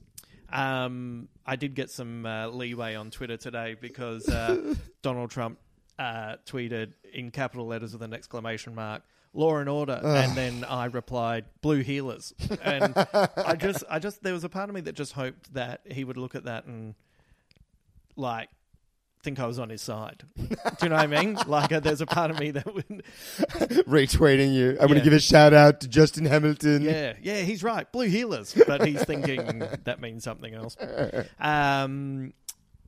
So let's get into the squid bits. Oh, can I ask you a question before we go to squid bits? Yeah, of course. Have you ever been robbed? Knocking on wood. I haven't been robbed. I've had things stolen. Right. But I haven't had someone break and enter and rob me. But but the things that have been stolen have been like, when you suddenly go, what happened to every one of my They Might Be Giant CDs? That kind of thing. Yeah. And you go, motherfucker. Someone has been here and just gone, I'll take them. Yeah. Or I'll borrow them. Yeah, I've had that experience. Yeah. I've had 2 experiences with robbery. Right. One when I was in year 2. And this robbery changed the course of my entire life. Right. So we used to live in Roseville in New South Wales. Right. And one day my mother and I got home and it turned out that there'd been a removal truck. This is crazy, man. Right. It turned out there'd been a removal truck outside the house all day and they took everything. Jesus. And I mean everything. They took my mother's underwear. They took my school shoes. They took the posters off the walls. Like, fucking everything. The only thing they left was a giant shit in the toilet. Which at the time was awful, but in retrospect is like, I don't know. There's something very cheeky about that. Well, it's a statement. It's a statement. Yeah. It's like, wow, like real malicious. And so that led to us, me leaving the school that I was really, flourishing at. And, so God knows, like, had that event not happened. Hang on, so why'd you have to leave the school? Well, because we moved suburbs. It was a very, I was very young, so I don't remember a lot of it. But I remember it being a very destabilizing, terrifying experience because they, like, broke in, took everything. So, and nobody did anything because it's a removalist van. So people just thought... Yeah, people thought we were moving. And, we have no idea if it was just a random person that had been staking the house out or if it was, who the fuck knows? Must have been a bit of a job to get everything. They got fucking everything. And it never turned up again? Nothing ever got, nothing ever came of it. Unbelievable. Yeah. We used to have boarders in the house back then. I mean, this was the mid-'80s. So who knows? Maybe it was an ex-boarder. Who knows? But it was, massively destabilizing event. Much funnier. I haven't thought of this in years. In about, I think, 2000 and I want to say 6. Yeah. I was living in Stanmore, and at the time, very high crime rate in that suburb. A lot of breaking and entering into homes. And I had called in sick one day, and I'm lying in bed, and there's this, like, scratching at my window, and I had these big, thick, heavy curtains. And, and when you're in that kind of netherworld morning, kind of lucid dreaming a bit. Yeah. And so I was like, the scratching's happening in my dreams. But it kept going. And eventually I'm like, what the fuck? So I get out of bed and like rip the curtains open. And there's a guy standing at my window with giant red gloves on, like meatpacking gloves, and a crowbar wedged into the bottom of the window. Right. And we both freeze. Yeah. And we lock eyes. Yeah. And it felt like a good 10 seconds of us just staring at each other. Yeah. And I just went, what are you doing? And he goes, I'm really sorry. I didn't think anyone was home. And then just ran away. Wow. So much better that he didn't get in. I'm really sorry. Yeah. I didn't think anyone was home. Oh, okay. Well, that's good manners. Like there is a level of manners to that. But it was very funny, but it was also fucking terrifying because, from then on, there were a lot of phone calls being made to the house and you would pick up and the phone would hang up. And so it was like, well, is this going to happen again? And I mean, I didn't last much longer in the house, but it was the violation. And that's something they talk about in Following, that violation. Yes. Just that, And Cobb is kind of saying, like, the violation is what makes you suddenly snap back into being alive in the moment and make you think about your products and your objects that you hold on to rather than just having them there in the box away. Like, not justifying it for Cobb, but that's kind of the point he's making. Yeah, I think that's the point, but there's also this thing of, it's almost like... It's a power trip, man, I'll give you all the shit. I don't even care. Just don't come into my fucking room. Oh, yeah. This is my space. Yeah. I think that's for me personally, that's more the thought of the violation than anything. Like, there's very little in my apartment right now. Yeah. If my apartment burnt down today, I would miss my diaries. I would miss my dead grandfather's fedora and my dead grandmother's glasses. And other than that, it's just stuff, Of course, I'll miss my books. and my Blu-rays, but all that shit you can reaccumulate. Yeah. But it's, I think the idea of just some random person rifling through your shit is deeply upsetting. Yeah, someone broke into my mum's house after the place that I was raised in. And, God, they just, like, fucking kicked the door in and stole stuff. And that suddenly changed. You know, Mum... wasn't that long after that Mum moved out. Yeah, with the psychological destabilization as well, that's maybe that's what it is. That's the true violation. Yeah, it's not even the invasion of the physical space; it's the invasion of my mental space. Yeah, I now don't feel safe. Funnily enough, your reaction to that guy apologizing was not, even though it plays out differently, was not really that dissimilar to when the woman comes home with that guy to Cobb and him just taking control of the situation. Yeah. Oh, yeah, you're finally here. This is great. Blah, blah, blah.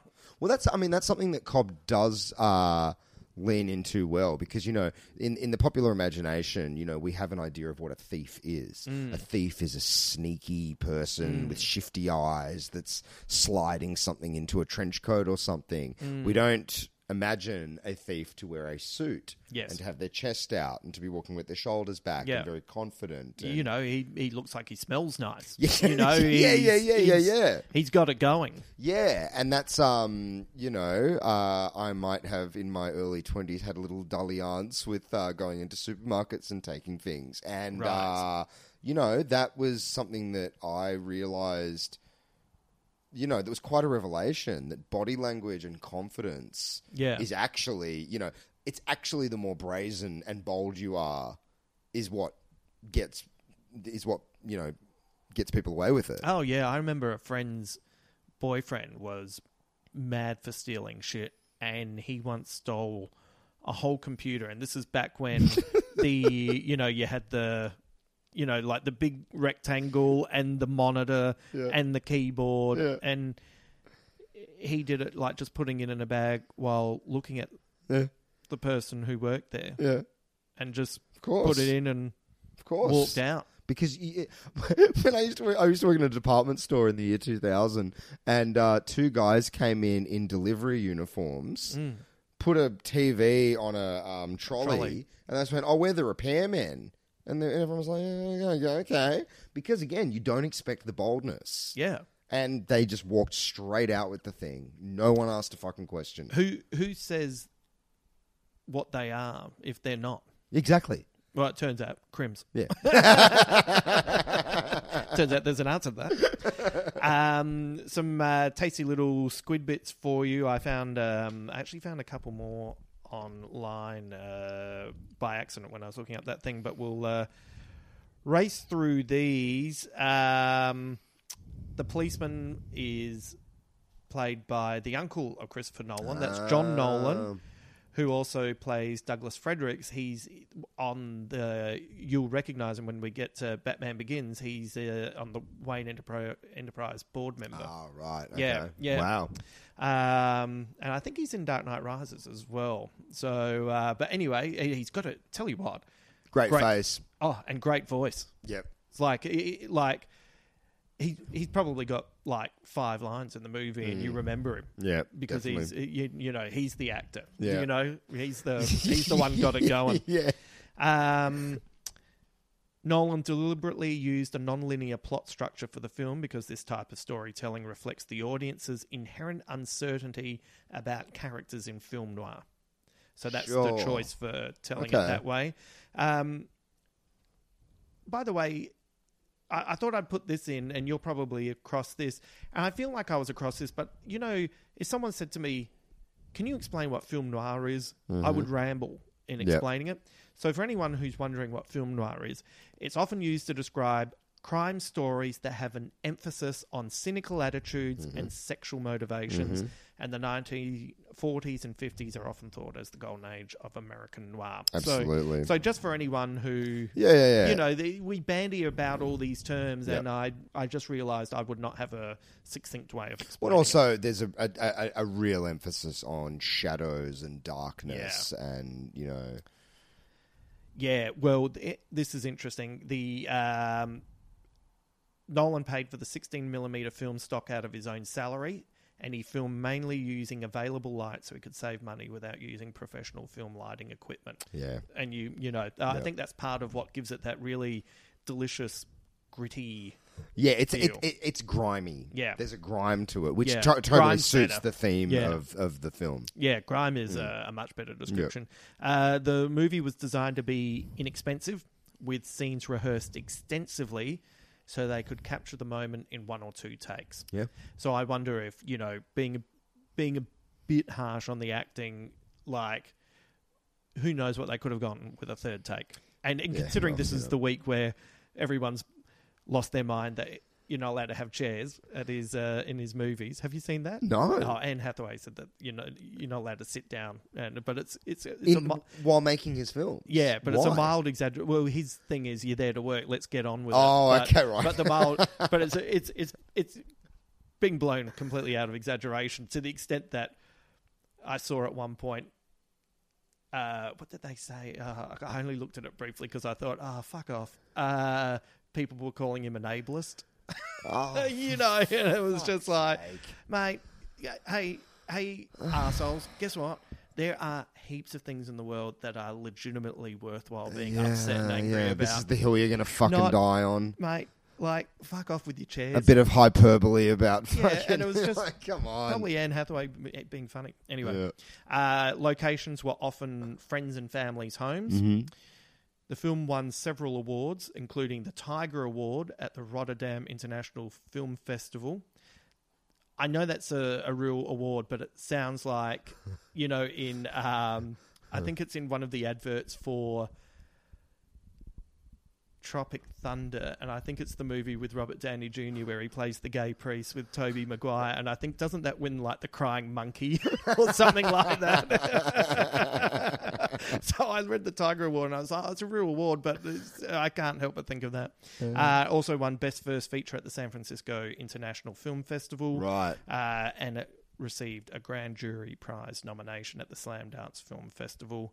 And I'm assuming that's what launched him, the license to make Memento. Yeah. Right. So suddenly you're getting all this nice attention. Sure. Christopher Nolan came up with the idea for the film because he had his home broken into and wondered what the people thought as they went around looking at his belongings. What do you reckon? What would his belongings be? It'd be pretty nerdy, I reckon. Yeah, I reckon it'd be like timepieces and lots of watches, lots of typewriters. So the principal photography of the film took 1 year, and that's because all the cast and crew members had other full-time jobs, so they'd get like 15 minutes of footage on a Saturday. The clock that Cobb steals is the same clock in Memento. What else is there that I can throw in your way? They've got the Batman sticker in this thing here, which is funny. The alias used by Bill in the bar is Danny Lloyd. It was the that's the name of the actor. Yeah. Yep. I thought he said Danny Torrance, but I was so incorrectly you were halfway correct. There. Yeah. I was half a McLaughlin there. You know what? That is not going to become a thing that we keep coming back to. In like with the first season of this podcast, and we'd just be talking like, squid bits, and that becomes a thing. That's not going to become a thing. Sorry to everyone who was. No one's hoping that would have. The only Christopher Nolan movie where his wife Emma Thomas plays a role. I wonder if she was the waitress when he says. You know what? I don't even know what she looks like. I wouldn't even be able to spot her. Yeah, it's funny. You know what I find fascinating about the Nolan brothers? Yeah. They work really closely with their wives. Yeah, they do, right? Yeah. Lisa Joy does Westworld. Yeah. Like, they conceived it. They write episodes together, and separately. Isn't that the dream relationship? Wouldn't that be wonderful? If there's anyone out there who'd like to work on this podcast, who'd like to get married... We're ready to go. And I thought I'd finish with the movie was made for $6,000. Wow. Which is pretty cool. Yeah. Yeah. I wonder if, I'm sure everyone has their grand aspirations when they're creating, but God, you got to wonder, you know, when he's making this scrappy little film, did he have any clue? Did he have any inkling that he would become, you know, I mean, I think he is arguably the great, you know, intellectual blockbuster filmmaker of our times. Yeah, what is he? Well, is he the, I wonder if he's like the new Spielberg. Is he this generation Spielberg? Like, Spielberg is, because it's easy to, in hindsight, like a few years ago, I rewatched E.T. And there's a lot more going on in that movie from what my memory of it was, which, like, I always loved it when I was a kid. Yeah. But, you know, I think Spielberg appears to be a really nice man. Yeah. And sometimes his movies can have moments that are borderline saccharine. Mm-hmm. But I don't think E.T. is one of them. I think when you go back and watch E.T., that's a story about a child of divorce. Yeah. And it's and I think there's a lot more going on with his films, and Nolan for me feels like he's the child of Kubrick and Spielberg. Yeah, that's actually good. Yeah, I think that's great because I don't think that he's as... This is almost stupid to say because he's so mega successful. Yeah. But I don't think he's as maybe accessible as Spielberg. No. Just in the sense that I don't think Inception is a confusing movie, but it seemed to be incredibly confusing for people. Yeah. I'm not sure that there's been a Spielberg movie that people have walked out of and gone, what? What the fuck was that about? Maybe fans of Close Encounters when they saw The Colour Purple. Yeah, maybe. But no, I know what you mean. Yeah. Yeah, I think that Nolan is making... I think the analogy works when you think about Nolan. He makes great entertainments. Oh yeah, and that are of the 21st century. Yeah, because I don't think Spielberg translated well. Well, for me personally, Spielberg has maybe 4 or 5 great films that I love. Right. That doesn't mean all of his films are perfectly entertaining. Yeah. But for me, there's only a handful that are like excellent films. Right. And I don't think post AI, which came out in 2000, and I do think that is one of his excellent films. Fucking perfect. You know what? Like, we may as well just say it here. At some point, we're going to, as part of Big Squid, we're going to do a whole range of sci-fi movies called Space Podyssey. Man, I and can't we're working wait. towards it. And I vowed never to watch AI again because I nearly went through an early menopause crying at the end of it. But maybe that's why we should do it. That ending is not the saccharine ending that people think it is. That is not at all. Dark motherfucking ending. Oh, Jesus. But I think post-AI, for me, Spielberg's 21st century output is a bit hit and miss. Well, none of them really got me. Whereas I think Nolan maybe picked up that mantle in terms of the big blockbuster that is relentlessly entertaining, but has fit more into the times that we live in now, where people are a bit more savvy to big concepts, ideas. You know, like a film like Inception or Interstellar, had it been made in the 1990s, would have been, you know, like as confusing as 2001. Right. Because we didn't have the lexicon and we didn't have the, you know, those ideas weren't in the zeitgeist. Whereas, you know, whenever they came out, 2012 and 2016 or 15, whatever it was, you know, audiences are more literate. Yeah. And so you could make these blockbusters. And I think that's why he is so successful. I think that's why these big blockbuster films that are, you know, they're not the most intellectual films ever made, but they are heady.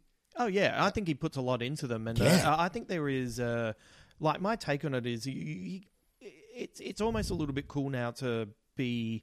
I think that around Inception, there suddenly started to get a bit of pushback to him, and he started being not quite the indie darling amongst the art students out there. And I think it's because he is undeniably populist, and he wants everyone to enjoy his movies, and he wants to get as many people in there as possible, and he wants to dazzle them. He wants to he wants to give them the feeling that he took when he saw Star Wars. Yeah.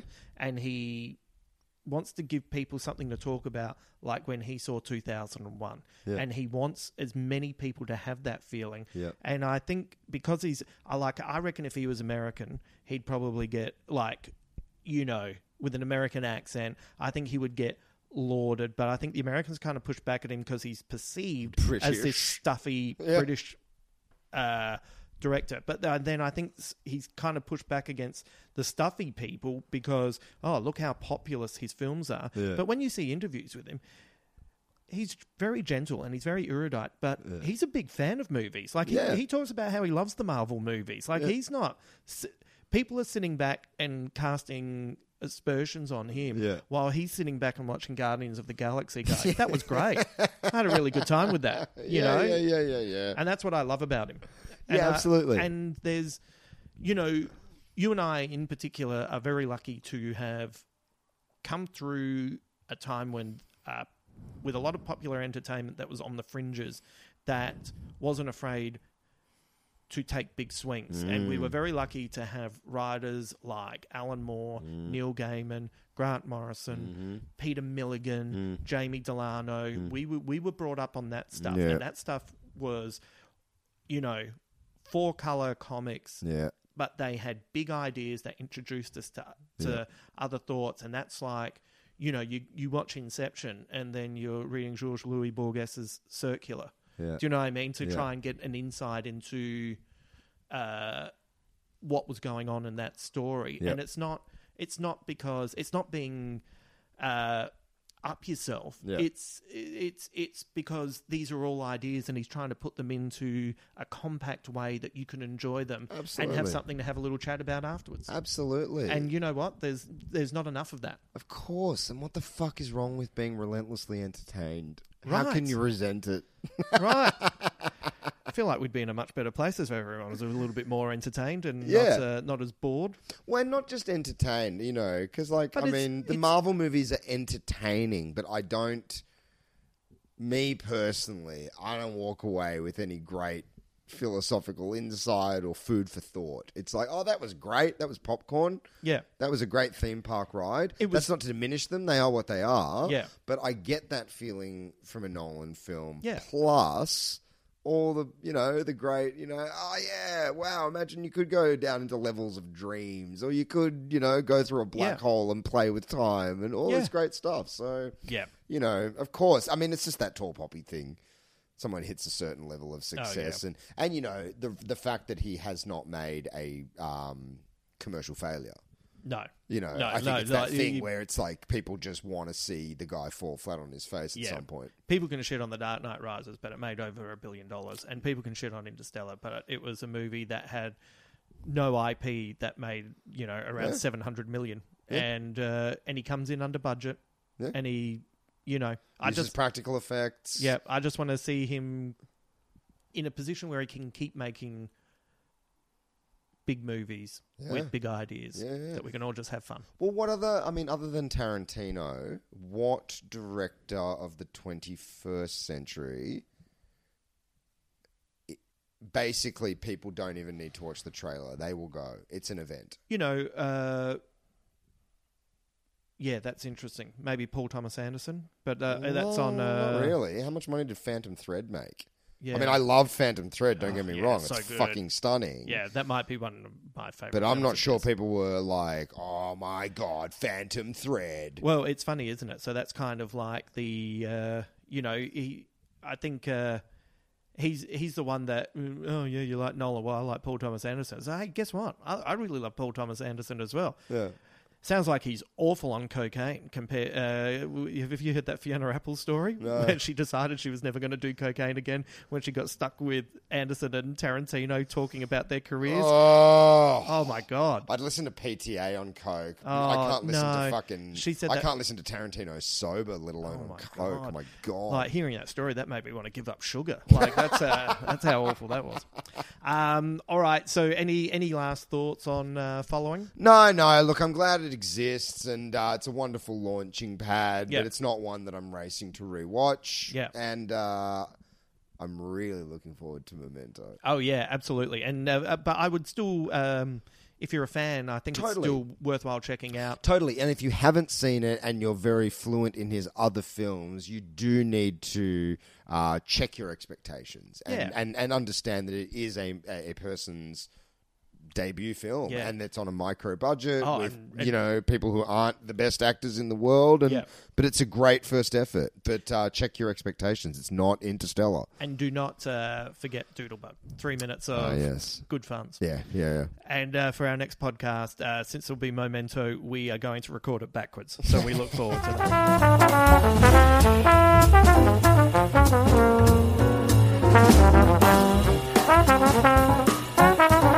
I hope you enjoyed the chat about Nolan's first short movie and feature movie. Ben will be back soon, and when he returns, we will tackle the movie Memento, which, spoiler alert, is still fantastic. Maybe even better. I don't know. Can it be better? Maybe it is. Maybe you should watch it and let me know what you think. So thanks to Ben and, of course, Siobhan Coombs for joining me for the episode today. Remember, we're going weekly with Big Squid now, so if you are enjoying the new format, please give us a nice rating on whichever platform you use to listen to us. You can find more of my writing over at justinhamilton.com.au. There are blogs, there are short stories. And if you feel like having a chat with me and some of the Big Squid listeners, you can either find us at the Big Squid Facebook page, which anyone can jump on board, or if you want to go to our conversation page, which is a little, you have to request to join it, but that's just so we can sit somewhere and post spoilers to things and just make sure that everyone's super cool. So if you would like to come and join us and hide away from the world there and chat with people who love stuff, please come and do so. Everyone should know our pal Emily Lind in the States. So this is a good place to come and chat to Emily and the rest of the gang. Don't forget to check out The Bureau on the SBS streaming service and let me know what you think of the show or any of the topics we've covered today. Please stay safe out there, not only physically, but mentally as well. To be honest, I had a particularly bad day yesterday. I've been trying to live my life to some rules of stoicism. That those 4 rules are: find wise people to emulate. Every new day is a new life.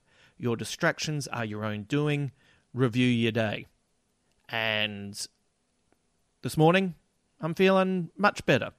And, you have to remember to be kind to yourself. I guess that's the point I'm trying to get to. And everything's uncertain and everything's bizarre.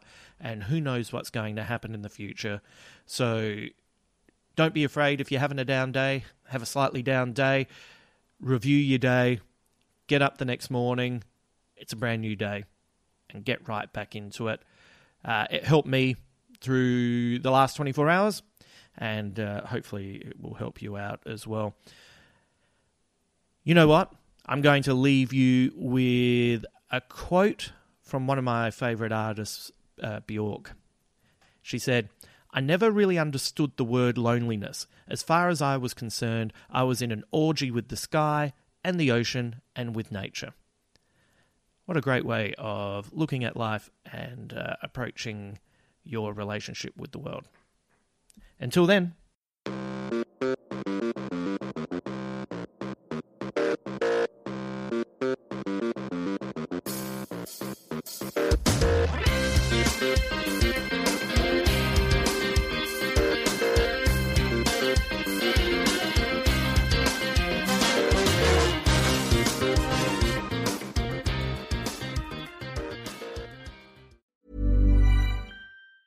Planning for your next trip? Elevate your travel style with Quince. Quince has all the jet-setting essentials you'll want for your next getaway, like European linen, premium luggage options, buttery soft Italian leather bags, and so much more. And it's all priced at 50 to 80% less than similar brands. Plus, Quince only works with factories that use safe and ethical manufacturing practices. Pack your bags with high-quality essentials you'll be wearing for vacations to come with Quince. Go to quince.com/trip for free shipping and 365-day returns.